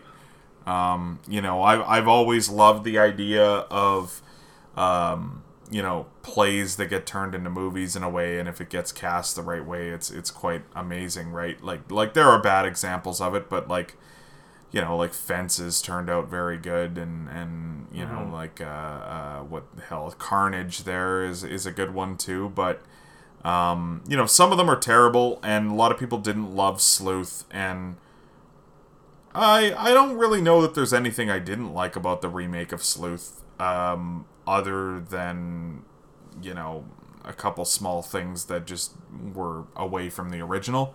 But the one thing that remains consistent in it for me is the acting is fucking unbelievable, and it sticks to the same script, so I'm not going to sit here and, you know, say that it's fucking way worse than the original. It's about the same thing. So, they both involve Michael Caine, but I like the new one better. I see. Sleuth. They both. I love that. They both involve Michael Yeah, the original is also Michael Caine, but he's Yeah. the younger guy in Right. the original, so. That is funny. I never realized that, actually. Yeah. My favorite Michael Caine film, The Italian Job. No. What? He was in the original Italian Job. Oh, right. I was like... Yeah. I don't remember him playing Jason Statham's role in It's fucking Dark Knight. Come on. Yeah. Of course it is. Yeah, it is. I mean, It is. It's the same character for three different films, I guess. Well, but yeah, no, the Batman Yeah. movies. It's Alfred. Dark Knight. I think my favorite story about Alfred in The Dark Knight is when my buddy Brandon got a cat that he decided to name after the butler in the Dark Knight or in the Batman movies, and he named him Wilfred,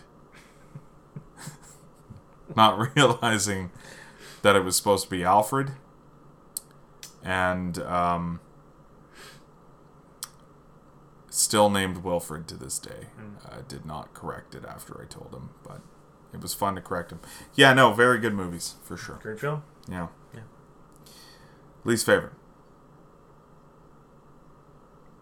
Your least favorite. Yeah, I think you do favorite now. Oh no, mine's The Dark Knight. It's the Batman movies. Yeah, okay. 100%. I No, understand. it's not. I get Yeah, it.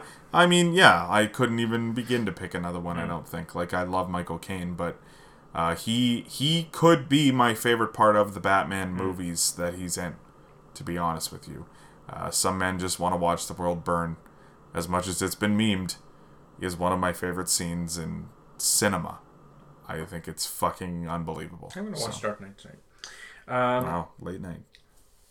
My least favorite. I mean, we're not counting the Muppet Christmas Carol, right? Well, of course not. Of course not. So my least Because favorite. that's my. Oh, that would have been my favorite. Right. My least favorite then in that case would be Secondhand Lions. No, okay. I don't think I've ever seen that Don't. one. Just don't. Okay. Michael Caine Secondhand and Robert Lions. Duvall play brothers. Oh, Think of yeah, no, I've think seen of that. two actors that No, could I've never be brothers on the screen. I've seen it. They're on the short list. It's terrible. That's not. And Haley Joel Osment, not in his best performance either. The Line was good. Yeah, it's bad. That's I a good guess, point, eh? But yeah, Neat. I wouldn't recommend. It was so bad that he had to go like 2 years before doing Bewitched Right. and Batman. Yeah. Fair enough. He's in both versus Sleuth. Fuck it. That's mint. It's pretty cool, eh? Yeah. I never realized. Well, I might change my pick here last minute, to be honest with you, for my least favorite. Am I going to do it? No, I hate the other one too much to do it. I'm sorry, my guy. Wow. I fucking hate Bewitched. Holy shit. I thought it was terrible. It's the only, like, Will Ferrell movie of that era where I'm just like, I can't watch this shit. I don't particularly love Nicole Kidman at all. Really? I don't dislike her, but I don't love her. I always think she leaves me wanting more in a way, you know? Like, I just don't think it's all laid out there all the time, and that's part of the problem I have with her. But yeah, the problem I have with Bewitched mostly is that they involved Michael Caine in that, is the problem.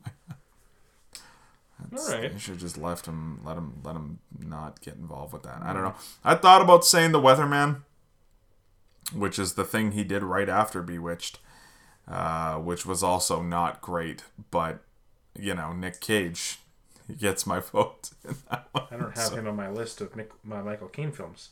Yeah, The Weatherman, man. He's in The Weatherman. I have Secondhand Lions, Batman Begins, Bewitched, and then Children of Men. Well, yeah, you're missing a couple there then, but yeah, Bewitched is not my favorite for sure. But you know what? Like, I didn't love Bewitched as a concept to begin with, so I don't know. But yeah, as a concept, I just don't like the original Bewitched. Any of the Bewitched stuff, it's stupid. You know? Okay. It's all dumb. Yeah. All right. Mm-hmm. Well, you're no fun. That's right. And I'll go on record as saying such. Thank you. I could have picked Cars too, but I didn't. Probably should have. I don't mind Cars. It's not good. I like Cars. Yeah. Cars 2. I don't think I've seen Cars 2, to be honest with you, but you found me here on this podcast. You found me. And that's where you'll find me again next time. And that's all I have to offer. Yeah, you can find me. My stuff will be on the high button. I don't know how much of it there's going to be, but you can look for it there anyway. Is there a low button? You could start one if you like. I might. All right. And then they could find me there. Bye-bye.